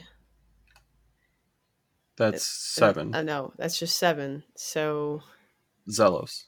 yeah, and then Zelos. I was like, If what's the Zelos point in wants to Zelos participate. bringing their friends if they I can? thought he was coming by themselves. I had asked if they if he had any connections to help us, but since now we're limited, there's no really point in having like on the other side, yay, but sure. We're gonna have to reconvene with Zealous to see if they're like he's okay going through with everyone. So, you give it some time, I imagine. Kill some time in town, catch up with some of the people that you've met. And after about 2 hours, a familiar figure walks into the hearth, is the bar here. Walks into the hearth. A Steelborn wearing a large, kind of wide brimmed hat, black, kind of, what is that called for men? A yukata. A sombrero. Yeah, wearing like a black yukata that's open in the front, with a couple of Samurai swords at his Jack? hip. You see Zelos walk in with his red eyes. He kind of just Changed sits down and ethnicities. orders a drink. He's always been like this. What are you talking about? No, he said He's a just- black hat, and he's like, "What's that thing that men call?" And Coleman said sombrero, and I'm like, Oh. "Okay, with a sombrero and a yukata." Just and I'm like, completely it changed to a changes. poncho. A sombrero, but he has to be like a JoJo character. So he's got like a sombrero, but it's got maracas like dangling down all around it as well. Yeah. Oh my! So anyway, he orders a drink and then kind of looks over at all of you and gives you a nod. Gets up and comes and sits with you. Give him the So- lowdown of what we just discussed, and All of it, yeah. what does he So think? you want me to assist you in the Ceres Nexus, is that correct? It's if you want to. I mean, it doesn't come without its own risk. I know that you I would talked to. think Sorry. that perhaps more so it could cause issues for myself and for Dara. However, if they wish to proceed, then I will accompany them. I do not want you to. I want you to assess that risk, seeing what we spoke of prior to leaving. It's more you that I'm worried about. You are made of partial wood. And this is a realm of fire. Does have a point there. Oh, I didn't even think about that. I thought As we were long going as to have the you retardant keep sign. your So well, if you keep your suit securely fastened, you may not have issue. But if your suit in particular is breached, you may have more issues than the others. can't I So just be careful. Well, couldn't I just like our from the knowledge, Marshall, that we've gathered, I'm assuming that Dara would know that this place is so hot it wouldn't matter if there was water. They could not So- infuse it. So, is it the realm that's hot or the depth that's hot? Yes. That was Well, yes to both. No. Zelos says, No. I have been down into the subduction vents, but I have not been on the other side of the portal. It is blisteringly hot at the bottom. Dangerous for those of my kind to remain for any length of time. I felt even bits of myself beginning to soften, even through the flame retardant suit. Dara, you have a gray water tank in you, so do you think it's just like absorbing absorbing the liquids and making you semi-fire proof yourself? Well, that's what I've been thinking of, is how if there was an obstruction on the suit, how would I seeing we're going to be there several hours, how I Well, perhaps with the suits we will be okay. honey, where And is maybe on my the other super side, it's suit? not as hot as the bottom of the Nexus. True, if the other side is cooler than the great subduction vents, then we would perhaps be okay. It is very concentrated heat in one area down there. It may still feel as if we were stepping into a large brick oven, but perhaps it would be more bearable when there is open space around us. Perhaps as well. I know. That's just the Not Hounds of the Hearth. outside. Don't worry about Yeah, it. It's fine. perhaps as well. I know Alexander has it, and Go for it. I'm sorry. Clushan has It's it. the as Hounds well. of the Hearth. Okay, yeah. Clushan and Alexander both have it. The prestidigitation spell. You could cool the suit internally with the spell. Would you not be able to? At least to lessen the effects of the fire on our wooden and metal friends. That could last for an hour, and I could target 3. Yeah, I with mean, it. you're gonna have to keep popping it. It's a cantrip, but you know. Yeah. Hypothetically. But what I'm saying is, it's not a very large surface area. Like, Yeah. maybe placed on the core of your person that way, whatever it is that keeps you running stays cool. That could work. Or if the two of you each do it onto one place, you know, one hits the head, one hits the center mass. You know. Well, we can have up to 6 targets technically total. You don't need to worry about me. I will be fine. You're He also just kind of gonna hit him nods with resolutely. Insight check. The 26, does he really think he's going to be fine?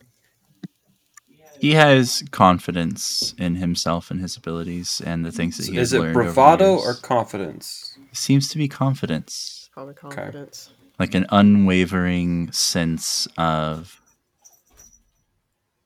'Cause bravado will confidence get you that killed. he can take care of himself. Remember, he did train under Varn. Right. He's got a few tricks up his sleeves. So And he does have sleeves. He's got pretty big sleeves with this yukata. I'm presuming our guide probably will not go through the portal with us. That would be probably suicide on his part. Richter just kind of looks and he's like, yeah, no, I'm staying on this side Yeah. and I'm going to be leaving as soon as you're down there. I'm not waiting around. Are you kidding me? I might wait like 5 minutes, which maybe will be more than enough time, but if it's Wait, not, 5 I'm not minutes, staying. I That's mean, way too that's- hot for me. Look, I've been down into the Aladani swamps where it's sticky and hot and filled with mosquitoes, and I've been in these subduction vents, and I would rather take my chances in the Aladani swamps fighting disease and alligators. Yep, that's fair. It's not fun when people get assigned to work on the vent system. More than not, people die of heat stroke. I am so confused about the construct of this system to this. It's a giant plane. furnace. So basically, look, it's a portal, and they built a machine around it, and then they took that machine and they vented the heat out of it, which at times was like causing huge issues in the city and causing like eruptions and shit like that. They vented it now out of primarily because they have to, but secondly because it can heat the entire city. They made a furnace out of a rift in the I was like, plains. they made a furnace out of The Great a Furnace. portal. Almost like they call Because it. It's not really the a portal. city- It's a ley line that is constantly open a sliver, and even in that tiny sliver, it emits enough heat that the entire area is like boiling. So they have to vent it away What the fuck would they build a city around that? because it's hot in the middle of a freezing cold area. How would you build a city in a freezing cold area? Because Well, 'cause you're she- an undead lich, Undead, essentially yeah, an undead vampire trying to survive in a world that wants to murder you and your children who you're trying to save. Okay, so now that we've got the history check in the background, now it all makes sense. Okay, in somewhat, my brain just can't like. I can just envision me thinking about this as I'm Dara, sitting there trying to calculate all of this and then determining whether it's worth going down in the duck. But all of my friends are going down in the duck. Duct. Duck. With a T. We're not talking about Jun. DM. Speaking of the ley lines, I'm just gonna close my eyes for a minute and then feel into the weave. Can I feel the ley line around us? You feel a heightened sense of power, not necessarily magic, Right. but power in this area. You can't pinpoint it, you can't trace it, but you definitely feel the condensed power of the spot very innately.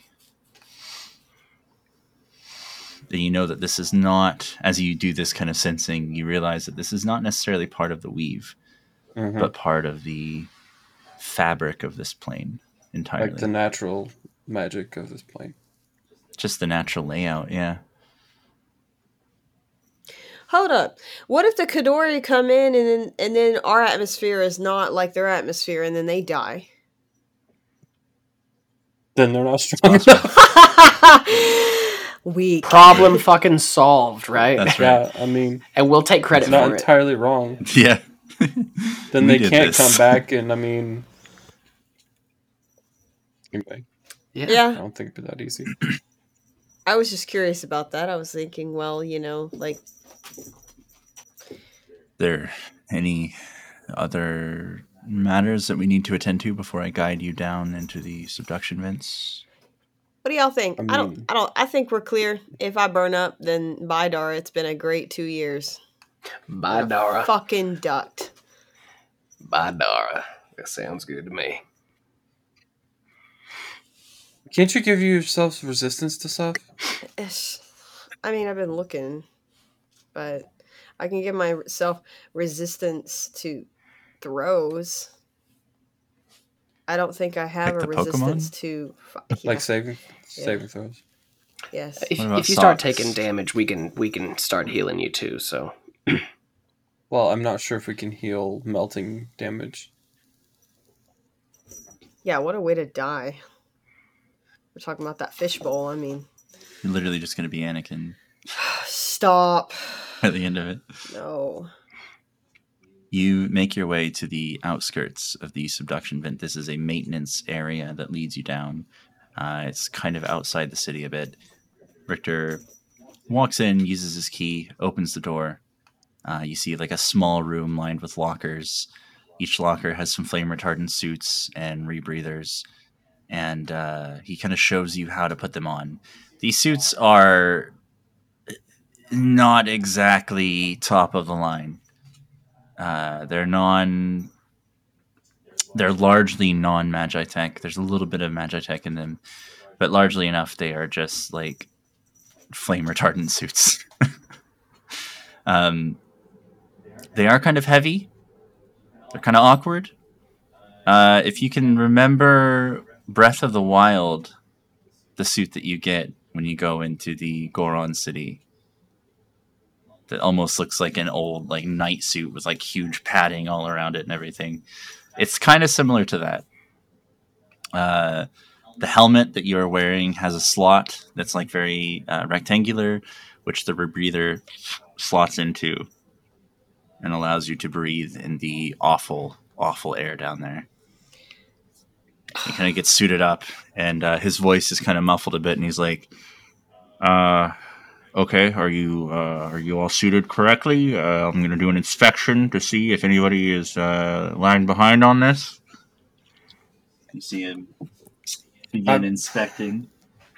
Probably struggling with the heft of it, if we're being totally honest. And he looks at Klushin and he says, Klushin, look, buddy, you're gonna have to put those bugs away. They're not gonna be able to penetrate this suit, and if they do, I don't think they're gonna live for very long. So you can't leave a slot for them, I'm sorry to say, unless you've got some heat-resistant bugs that can help patch that hole up in the background. Oh my god. Where is Chad. Chad. He's not going to fit Yeah, in the Chad is suit. our- That'd be Chad's. He's just You left bones. him at the house. He's just bones. Bones can still burn. Yeah, I was about to say, I don't want, Are you bringing him? Or are you leaving him somewhere? I don't know. I'm I scared think- of leaving him somewhere and then we won't come back. We might need to We'll leave trade him him, back- use him as a bargaining chip for the orcs. No! Leave him at Clutian's house. Guaranteed to go back there. Yeah, just tell Sarkis, pop Sarkis out, tell Sarkis to take him back to Clutian's house. And Genie can take care of him. It's like when you get the dog in Fallout and you're like, I know you can't die, but you're not coming with me. Yeah. I'm That's not. fair. Okay, we'll just say for the story's sake that we did that already, like that I Yeah, knew yeah, that yeah. we You were left going in it- the you duck, left him, and I left yeah. him to stay Yeah. there in the Keep him safety of the secret, keep him house. safe. Okay. Victor, would you mind holding on for 3 to 6 hours while we run back and do something real quick? Okay. Particularly with the Albion. Yeah. I will like try that. to seal my suit up, I guess. Sure. Whatever. Kind of helps you that with a couple of entails. the zippers and flaps, and then like Surely you securely got some screws it in. scorpions or something. I don't need a ventilator. So- I still don't think they would survive. You don't need a ventilator? Okay. Then that frees up a ventilator from you, sure. I'm assuming Zelos, you don't either? And he's like, no.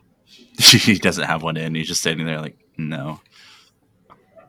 But you will need to secure your mouth hole and make it more flame retardant.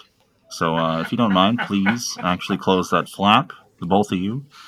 And we'll make our descent down into This the man seduction hates his vents. life. Before we I'm go really down, not fond of this place.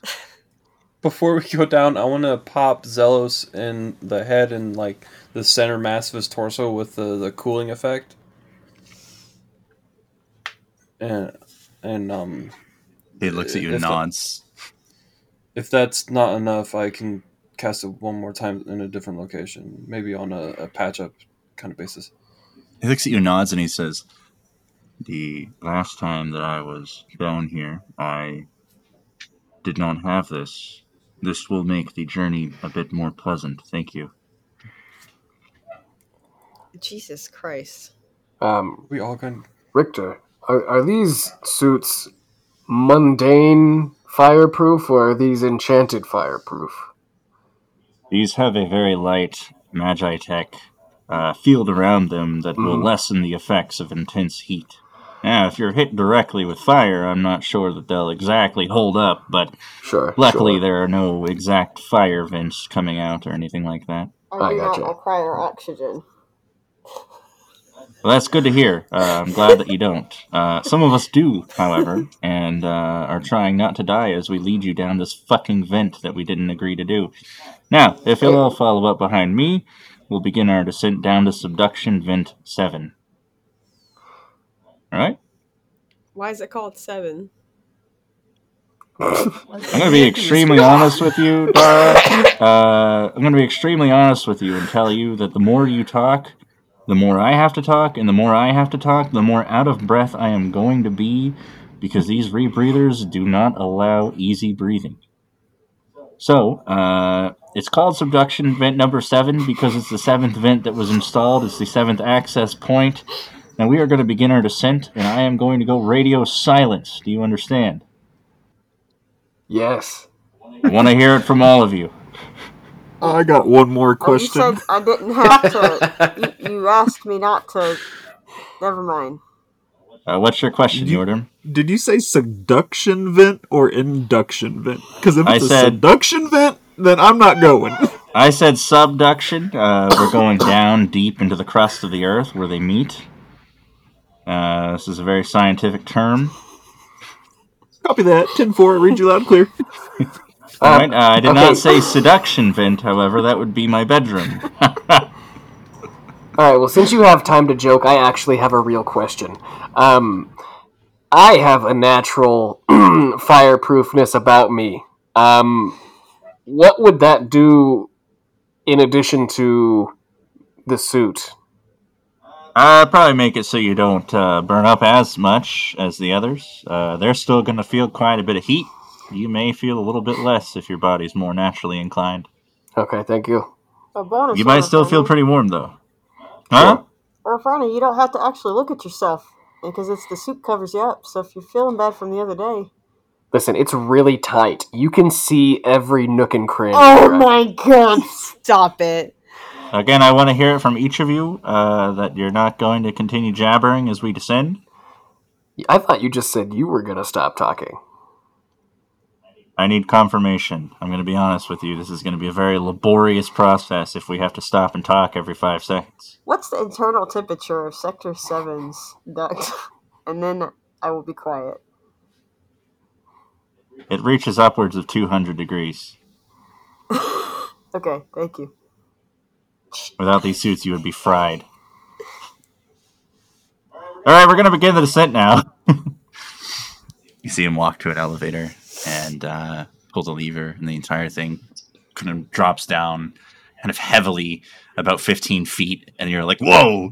And then it just slowly descends, and as it descends, you start feeling warmer and warmer as hot air begins to rise, and it smells kind of putrid and disgusting. And it takes some time. Imagine those of you who have been to the Strataka Salt Museum, where we live. Imagine that you are on that elevator, but it's twice as slow going down. It takes some time to get down. You get off that elevator, step onto another, descend even farther. Step off that elevator. It's been about 10 minutes of descension. Very slow descension, but 10 minutes. He leads you through a few tunnels, and you can see there are just very basic lights on the walls, and these are like amaranth crystals that have been encased in like heat protective glass placed on the walls, just barely working, barely illuminating this hallway. It looks like bits of stone are mingled in with the bits of iron that are lining the floor, and you can see some wiring on the walls. He leads you down 3 more passageways similar to this, and you start seeing these enormous vent-like structures all around you and above you. And finally, after walking for about 20 minutes, you find a room. And the room is an enormous circular room that has many different entrances, all labeled with like painted signage around them. You come out of vent number 7, and you see before you this absolutely marvelous and massive machine. It looks to be this gray-like material covering up from probably the floor all the way about 60, 70 feet in the air, roughly 60 feet wide, and it is encased like a giant oven with many different vents coming out of it and going into the walls all around and into the ceiling above. You can see what looks like a green fire and glow pouring into the room from this Ceres nexus. And as you get closer, you see that the fire itself in the portal isn't green, but the reflection and refraction from the lights and the material that they use to make this is turning it different colors. And they walk you to the essentially front door of this oven. And you can see 2 men on either side who just look absolutely miserable. And they're like, Richter, is this the group that we were told about? He's like, yes, this is the Emerald Order. From my understanding, they're going to be entering 2 abreast, entering 1 second behind each other. And then we're going to close the portal for... He turns to look at you. How long do you reckon? Are we assuming the 1 second is 1 hour conversion? yeah. By your best approximation. 30 seconds. 30 seconds. And then we're going to be opening after it. the first. We're going to be opening it 30 seconds after the first close. So hopefully they're not in there for more than 36 hours or so. 3 days could be a really rough journey. The guard's like, Well, he kind of like starts coughing up a lung really bad. we'll do our best to make that happen. Are you sticking around? Yeah, I'm going to be here for a couple of minutes, so I guess we can We'll wait on him for half a minute and then head back out.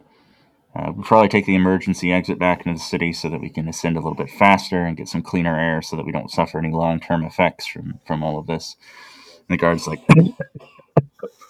yeah, you don't want this. And they nod at all of you, and they open the door. They walk in, and you see them each kind of like pull back their not like pulling back the flame coating, but like pulling back a layer of it onto their computer on their arm. And they begin typing something in, and then begin manipulating the portal itself for the Ceres Nexus, which looks like a large, like not even earthly substance that this portal is made of. It looks like claws coming out of the ground in different directions, forming the frame of this massive portal with scarlet color fire. Two things. First off, marching order is for us to go through, so once he opens that we can just pop. Yeah, I can go in. Yordi and Alexander, I think. So I can go in with Yordi, give him support if we are met with opposition. Do we want to send you firstly with the heart of Shamsta here? Just in case that initial contact is like aggressive? If we can't... Based on the notes, no. Okay. So, so Alexander and Yordam first. I'd say Dara and Orfarni second, followed up by Klushin and Jin. Zelos. Is Jinhai not with us? Oh yeah, Jinhai, and then Zelos, and then Zelos. Yeah, Zelos is by himself. Yeah, yeah, that's fine. Can I'm we assuming Jinhai would be with us. make sure that? So, I was like, so all of us are splitting. I get worried because I'm like, oh, if we're paired together, like, and then we're stuck. Like, is there two of us that can be like one muscle, one magic? And then I'm like, that's kind of what I was thinking here. That's about how we did it. Yeah. Yeah, because... Is that how we're... Yeah. Alex and Yordi, Dara and Orfarne, Klushin and Jin, and then Zelos bringing up the rear. Okay. And, I mean, as quick rapid fire as we can get through. Sure. So you're standing around this enormous structure, and like I said, it looks like no material you've seen. It almost looks like ossified, charred bone fragments, like fingers almost, that are cupping this scarlet portal of just fire. And you feel the immense heat. And you can see in this portal, like it's like giant fingers on either side holding it, but only in the palms is just a tiny sliver of fire that's emitting this intense heat. Literal or figurative fingers? They look like ossified, charred fingers. Yeah. It's not necessarily what they are, but they give you that feeling of like hands almost holding it up. It's only like 3 branches on either side, but and you see them open it just slightly, enough for 2 people to come through, and all of you just rush through as quick as you can. The portal closes, and Richter starts coughing a bit. He's like, God damn it. I don't like being down here. Oh, God. Get me out of here. And he like walks to the door. They close it and close the portal off. Alexander and Yordarim, the first to arrive in this strange alien world. You feel the heat intensely around you as you step into this portal, and then it cools slightly to a more agreeable temperature, still probably in the 120s range. Definitely not good, but with your suits, it definitely feels like you've stepped out of the oven. Your suits are a bit cooling, and so I would say it feels closer to about 95 to 100 degrees with your suits on. So it's manageable. You arrive in this arid landscape. You see in the distance a river that looks like blood just rushing around the landscape. It looks kind of like red mesa almost. and you feel this like flickering, and you see flickering all around you, and you look up, and instead of a sun in the sky, it is literal fire just burning above you, with soot and ash raining down all around you. In the distance, you see hills and canyons and plateaus and what almost looks like a desert, but just extremely hardened red, like sand and soil all around you. You don't see any greenery in the immediate area. You don't see any water in the immediate area. You see mounds of ashes. You see bones, long gone bones, the remains of what looks like a flame retardant suit. And the nearest structure you can see is to the west. It's about 300 yards away, and it looks like a small base camp that the previous settlers here established. Any living movement? Nothing that you can see. Not at the moment. Just the fire above. What's the state of that base camp? Does it look decrepit? Does it look maintained? Does it look like it was attacked or anything? Sure. You guys walk over and you take a look at it. From a distance, probably. Right. You're not like going right in front of it, but yeah. Getting a better view of it, moving a little closer.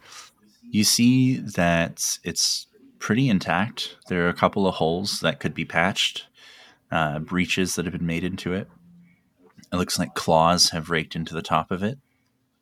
But other than that, it looks relatively sturdy. It looks like it stood the test of time. The material itself appears to be some weird prefabricated material mixed with almost like a cloth-like substance, which gives it enhanced durability and survivability in this environment. I'm going to look to Yordrim. I'm going to try something very dumb. I'm going to cast Prestidigitation cooling effect on my head and just peel the hood back just a little bit. Okay. You do so, and your head feels very cool. And instantly the flesh on your face begins to sizzle and burn. The inside of your head feels very cool. But the actual burning sensation begins happening. Obviously shut instantly that instant that starts happening. Yeah. And now you have like a bit of a blister on your forehead from it. It's just does not feel good. Are you guys going to make contact with it, or are you going to hang back around the portal? Hang back. The portal on this side. It's going to take a couple hours for everybody else to come through, right? Yeah. At least 8 hours, yes. Yeah. The portal that you've come into does not seem to exist on this side. There is just a tiny sliver of a crack that you can faintly make out, but there's no structure. There's no ossified, charred, bone-like fragments. Is there some way we could mark it for finding? Potentially. You can kind of triangulate where you're at from the river, the cliffs, and the structure. Can I just find like 6 or 7 rocks and just make a little mound? Sure. Yeah. Pretty easy to do. You just see where your footprints first landed. I think we need to make sure we have shelter just in case some baddies do come by. Mm-hmm. Agreed. And that hut looks like the only... Sorry, Dustin, you're going to have to talk like this, please. I'm not doing that the whole night. That hut looks like the only place that would... So it's like a small little internment camp. Or not. I wouldn't call it an internment camp. This isn't Conan Exiles. It's more like just I've been playing giant like dome tent or something. It's like a large, like futuristic surviving Mars kind of prefab dome tent kind of thing. Futuristic dome. Okay. Well, it's made with magic for our descriptions. For our descriptions, it looks like a space. So this is not. This is not Orcish and make. This is no. This is definitely from the research camp that came here. Okay. Yeah. Okay. I completely misunderstood that. I thought that was the little village thing they talked about in the notes. Oh, my bad. Um, shields up. It's already up. I'm not even gonna attempt to like pull. Actually, I probably would have left my sword in the bag of holding. I probably don't have it on me. I'll give you a hand axe. I'm gonna try to just summon a fire bolt in my hand. Does it manifest outside the glove? I hope. Yeah. Okay. I think we'll be all right. Is there like an airlock type of door into this thing, or is it just like a single door? There is like an airlock style door. Not that you already would know, but Right. You've seen similar things in the library, where you had to go through two different doors to get down into the reserved text room. It's essentially that. I mean, there's a door, and then there are a bunch of runes along the inside, and a small panel. And if you touch the panel, it basically has a few different options for entry, and one of them seems to say Research Team 5. 5. Oh. We didn't get the whole picture here. You learned Surprise, about the one you surprise. asked about. Yeah. And clicking on Research Team 5 allows access into the room. I guess they assume probably that the orcs are not going to know it's a common tongue, and so they don't have to worry about it. You feel a wave of cool air enter the room. However, above you is still kind of mangled, letting in the heat. But I would say the internal temperature of this tent right now is about 100 degrees. So with your suits, you're feeling like maybe 70. God damn it.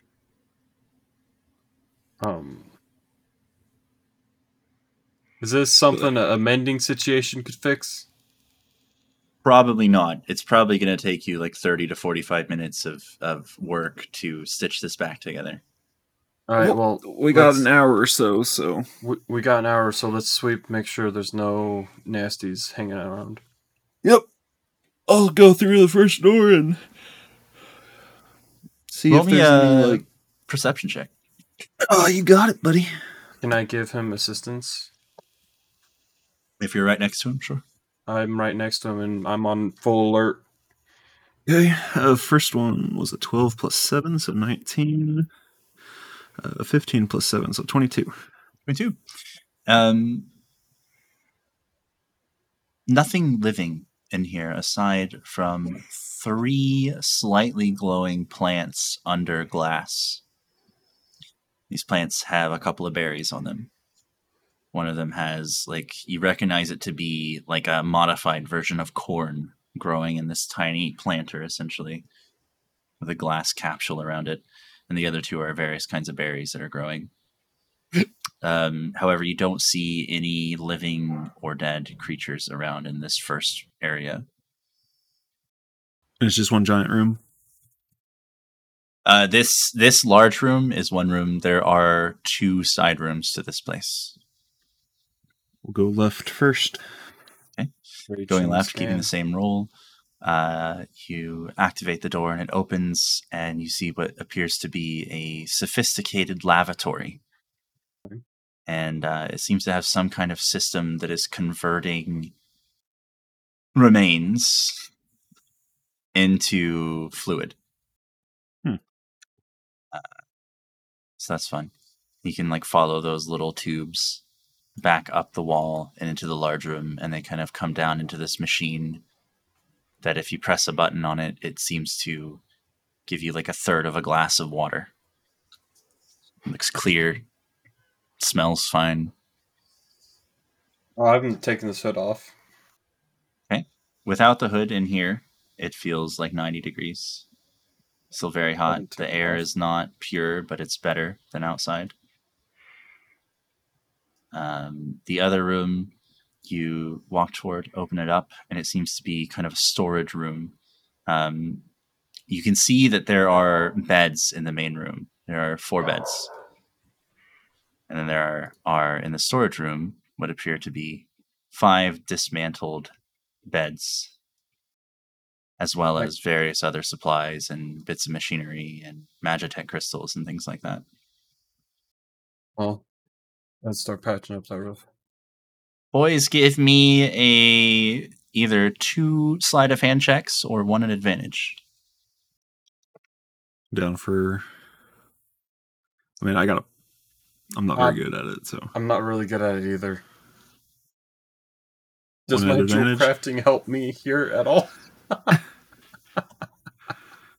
Sure. Sadly, no. All right, advantage it is. Here we go. That's 11. That's better. That's a 16. You needed a 15, so you got it. Between the two of you, you managed to crudely stitch it back up. It's not perfect. It's still got a few little gusts of warmth coming in and ash kind of filling in, but it's far better than it was, and it's breathable and habitable now. It's about this time Maybe that spiders can finish this off. it's about this time that Dara and Orofarne, your feet go from blisteringly hot stone and iron to much cooler stone, but still hot. And you see the exact same landscape. You see a river of what looks like blood, or at least red like water. You see sprawling canyons and cliffs and plateaus in the distance. And to the right, you see a small research kind of style base with footprints leading that direction. And a pile of rocks. Does it And seem, rocks where you came out of, yeah. Does it seem cool enough that I, with my fire resistance, would be able to possibly remove the hood or the suit altogether? You crazy? Crazy? You could attempt it, and you would probably be fine as long as you use your rebreather. Yeah, I'll use the rebreather because I don't want to breathe in like all the sulfuric shit. But like, I'll start just by taking the hood off for now. Yeah. And just you take the hood off, and you instantly feel hot ash kind of falling into your hair and on your head, and you look up, and you see as well scarlet fire just as the sky, just moving and waving, doing its thing. Dara, I don't know about you, but this is marvelous. I mean, think of a hot day on the ocean, except you don't have the humidity. I would live here. I mean, obviously, without all the other bugaboos about it. I don't really like sand. I'm literally kidding. I'm kidding. Everybody just tilted their head back right there. Like, Is it coarse? Is it because it's coarse and it gets everywhere? It's irritating. Just like this ash. I mean, with your metal and wood body, that would be bad. That would be bad, yeah. Every crevice. Yes, well, not all of us can be as flame retardant as you. Thank you. I'll take my chances with the suit, but I'm sure it feels decadent to some people. You people. Yes. You want to walk to the tent? We assess that those are their footprints, correct? That seems to be. Okay. 2 people's footprints walking that direction. Okay. One looks shorter and stouter, one looks taller and leaner. Okay. Just making sure that I don't have to do a check or I'm not seeing other prints after they've moved. These are the only prints in the area that you see. You see them kind of wander in a couple different directions before going that way, but you do see them heading that way. Okay. I'm just assessing. Sure. You arrive at base camp for Research Team 5 as well.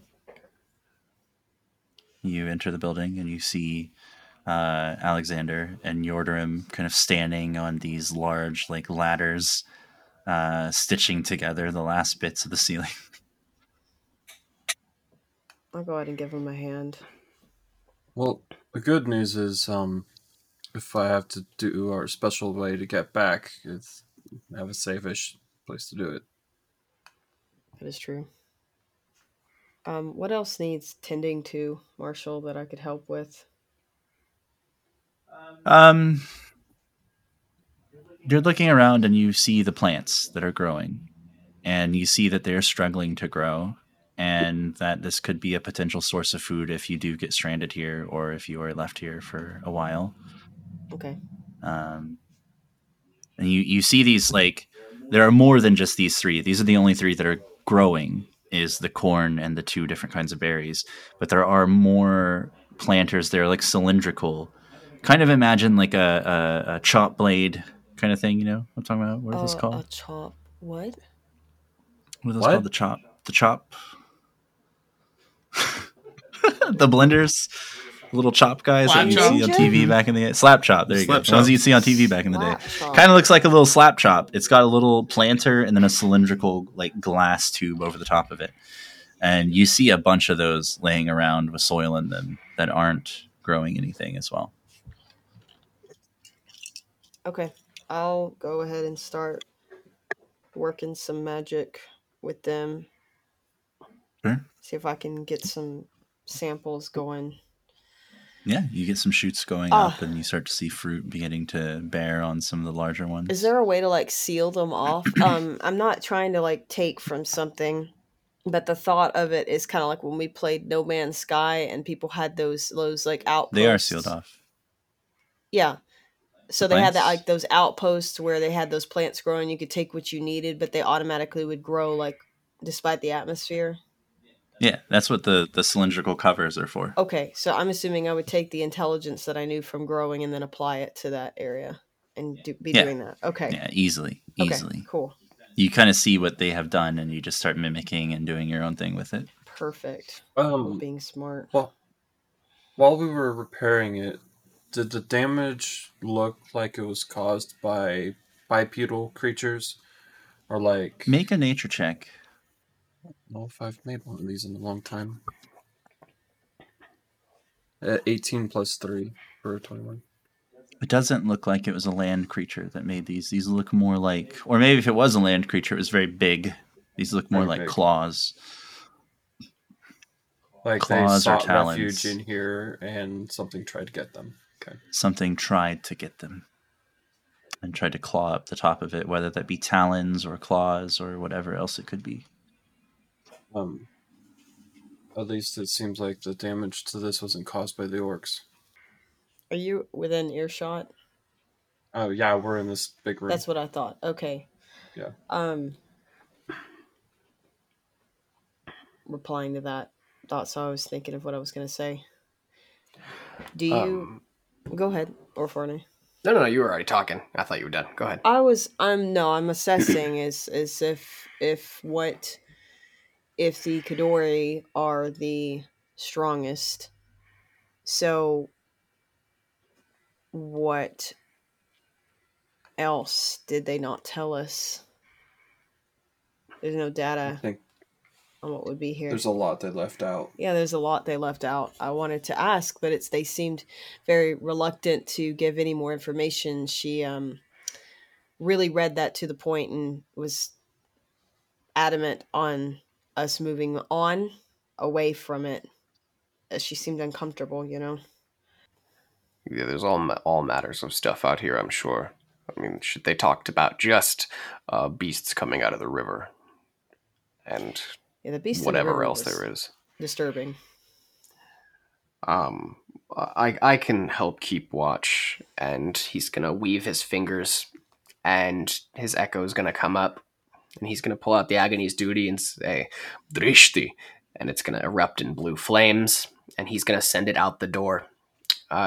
Going deaf and blind while inside the tent, within earshot of everybody, and having the the echo kind of stand just outside the tent, not in any position that would be like, hey, look, people are here, but like able to get a good view of the land.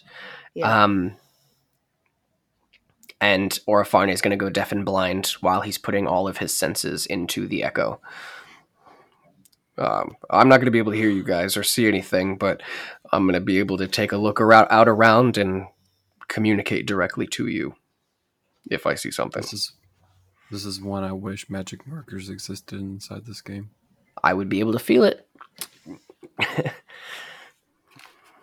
Yeah. And he's going to keep watch. Okay. Time passes and nothing. No wind, nothing but the ash raining down all around you. Not a stir from the landscape, nothing that you can see until almost an hour on the dot after arriving. You see Klushin and Jinhai step through the portal and land on the red earth. And both of you see, again, exactly as I've described for everybody else, the same things. You see 4 sets of footprints that have left off down to the camp. You see the rivers of blood, the plateaus, the canyons, the sprawling landscape. You look up and you see literal fire burning in the sky and ash falling all around you. We're going to go to the camp also. Make that 6 sets of footprints. Sure. You head to the camp. Same story for you. You make it inside. Instantly, it starts feeling like it's 70 degrees. You see a couple people without their masks and suits on.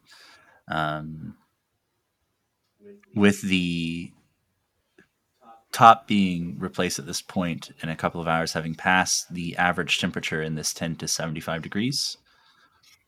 Your suits, if you still have them on, make you feel like it's 70. You no longer need them. You no longer need the ventilators while you're in this area. It has been made safe. We're just waiting then? Yeah. As you walk up, you see the Echo standing guard outside, and it doesn't say anything to you. It just, gestures with its head and points to the front door. I like that one. He's quiet. Oh my god. It immediately just starts shaking its head at you and looks away. Because I heard that.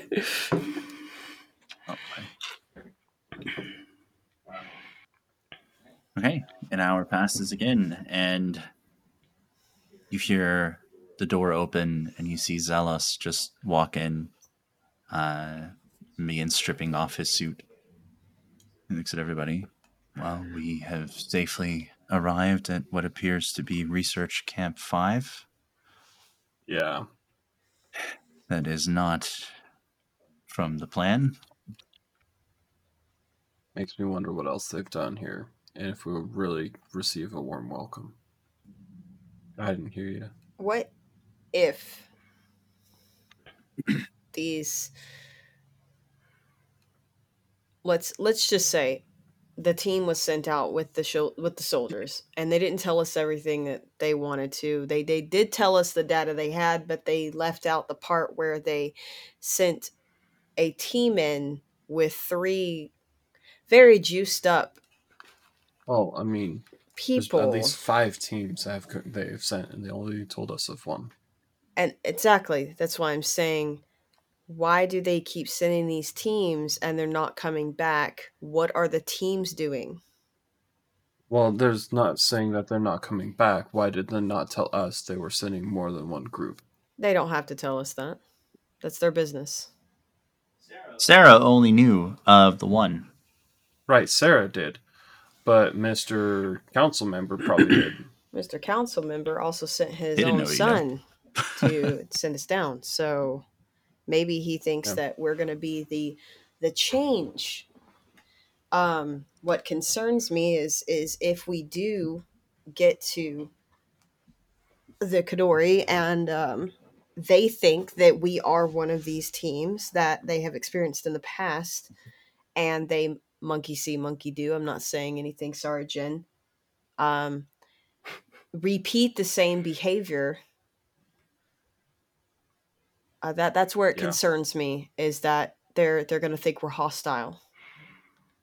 We really got to assess every angle to make sure that we do not appear hostile, because they probably don't trust anyone who's came through that portal. It's a threat to them and their culture, their people. And the problem is we really can't take these suits off. No, we can't take the suits off. It just is what it is. But I just implore that we think of some ideas. Well, I don't need the suit, at least right here. I mean, I could just lead. You could just lead. Just be first line of contact, at least. But I think if we come bearing gifts, I think if we try to establish a line of communication from a great distance, message of intent, then Did we- maybe they might be Hey, we're here. receptive. Well, that's what I'm saying. Is did we actually gather information outside of character, like any information on the language that they spoke? Nope. Fantastic. I mean, I can speak any language they. How many movies have I watched? Can you speak it or just understand it? I think comprehend language just lets me understand. I don't think you can speak it. Only understand, I think. That's Unfortunate. ooh, yeah. That's You guys know a lot of languages between all of you. not that one. Yeah, You know a lot. what of I have languages probably between all doesn't of have you. powers. I Why? mean, if they speak devil, I got that. So So, looking around the area, you find what appears to be a tablet of sorts. A little. Modern people will call them a clipboard, but you are not modern people necessarily. You find a small wooden tablet with a clip at the end, and it Does it look seems to similar have. to something I've seen in that one computer techie place that was Like destroyed an by? iPad? No, not like that. No, just literally just a clipboard, essentially. Not quite a clipboard, but pretty much a wooden clipboard. And on it is a message that has been scrawled. It looks like a diary entry. I thought you It said says- diarrhea entry. I'm like, It says, Day 4. The Orcish people seem to be tolerating our presence ever since Davin's foolish attack met a gory end. In fact, they seemed agreeable. Who knows how many years they have lived in this hellish locale. Rivers of thickened red water-like substance flow through the canyons. Tomorrow we shall attempt a sample. Nafis has set up his experimental machine to turn urine into potable water. Hayan has calculated roughly a return of 1 hour here for every second that passes in our world. Batua has begun work on hydroponics and has met with some success. Khaldun has begun work on observing the nearby populace, 2 miles to the west on the plateau over the Red Sea. Who knows what tomorrow will hold? Death.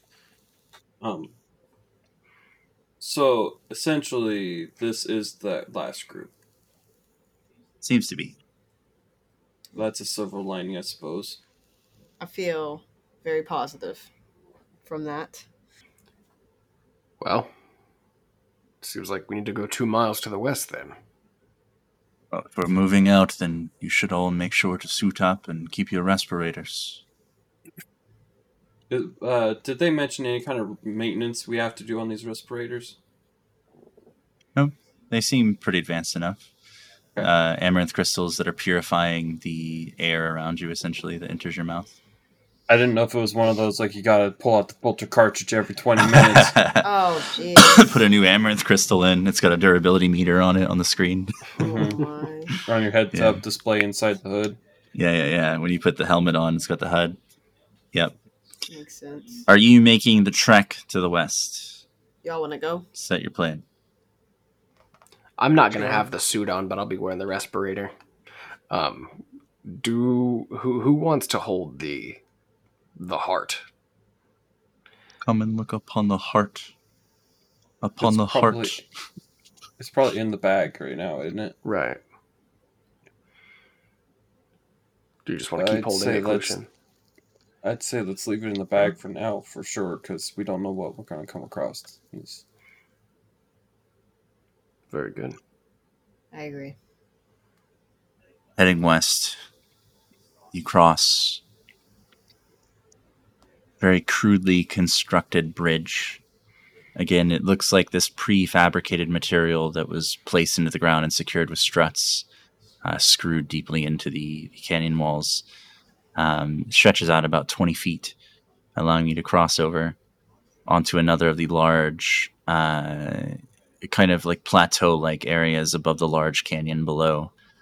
Following them about a mile, you start to see what looks like a red ocean almost in the distance. waves kind of pulsing, pulling back and forth, crashing into the rocks. And in the distance, you see structure, not like what you've seen previously. It seems to be almost like a pagoda reaching into the sky. Large shingled roof tiles that tear up and get smaller as the building grows taller. You can see what appears to be an ornate stone carved gate with shingles coming off the top. Watchtowers surrounding it, and other buildings. Too many to count. This looks almost like an entire city. It doesn't almost look like a city. This is a city. This is a massive structure on this plateau, basically sitting at the top of this very flat rock that used to have a giant ocean flowing through it to carve it out. Sitting at the very top is this massive city of the Kidori Orcs. Whoa. You can see what appear to be green trees growing in the city as well. The only greenery that you've seen in this entire place. The only color other than the red. Safe to say we're here, and safe to say that they know we're here now. We should act as so. Definitely. Approach? Do you stay and keep your distance? What do you do? Do we see any reason not to approach? Can I do a They perception? seemed non-hostile if we bear no hostility. Can I look around? Just to get Yeah. a gander? A perception check? Sure. Okay. Wow, I did good. A 24. 24. I'm looking for anything out of the ordinary. Or anything interesting that might help us. Anything out of the ordinary or interesting. Okay. So you see in the distance, outside the city, there appear to be stables of sort.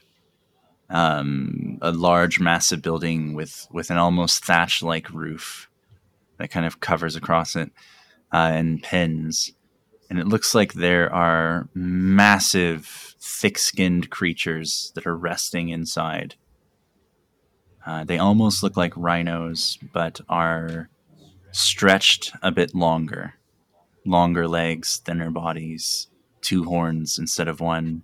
Almost like tusks, but coming out of their face. I thought rhinos had 2 horns.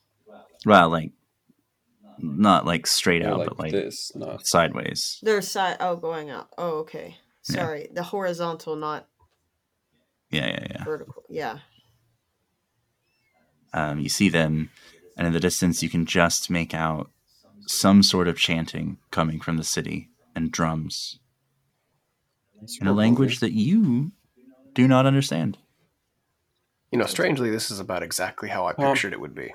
However, freehand languages. as you close the gap, so far you haven't heard it, but as you begin closing the gap, you hear it, and yes, comprehend languages pops up.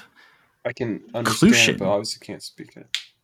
You are the only person here who natively understands this language. What the fuck? You hear, both of you, hear... So everyone hears this kind of non-guttural language. Actually, it sounds pretty elegant. And it's coming out, and it's just repeating something over and over and over. As you near the city, Clutian and Alexander, you hear, "Our time has come. Our time has come. Our time has come. Our time has come." And that's where we're going to end it for tonight. Oh my god, is it time? It's time. Yeah, our Oh, time yeah. has 9:02. come. Oh. Our time has come.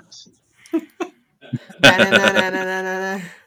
Fucking cyber. We're gonna have to nuke the fucking city. Maybe. Not again. You never know. Oh, no. Stop. You never know. Is our time has come good? Is our time has come bad?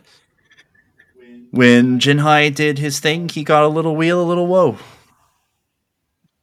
Who knows? She Chase is did. like, Chase is like, oh no, here I go nuking again. Fireball. Surely not. Well, thank Fireball you. wouldn't work in this situation anyway. That's right. Thank you for listening. Thanks for playing. Thanks for hanging out. Merry holidays to everybody. Have a good one, and we'll catch you next time. Bye. Bye. Happy Bye. holidays.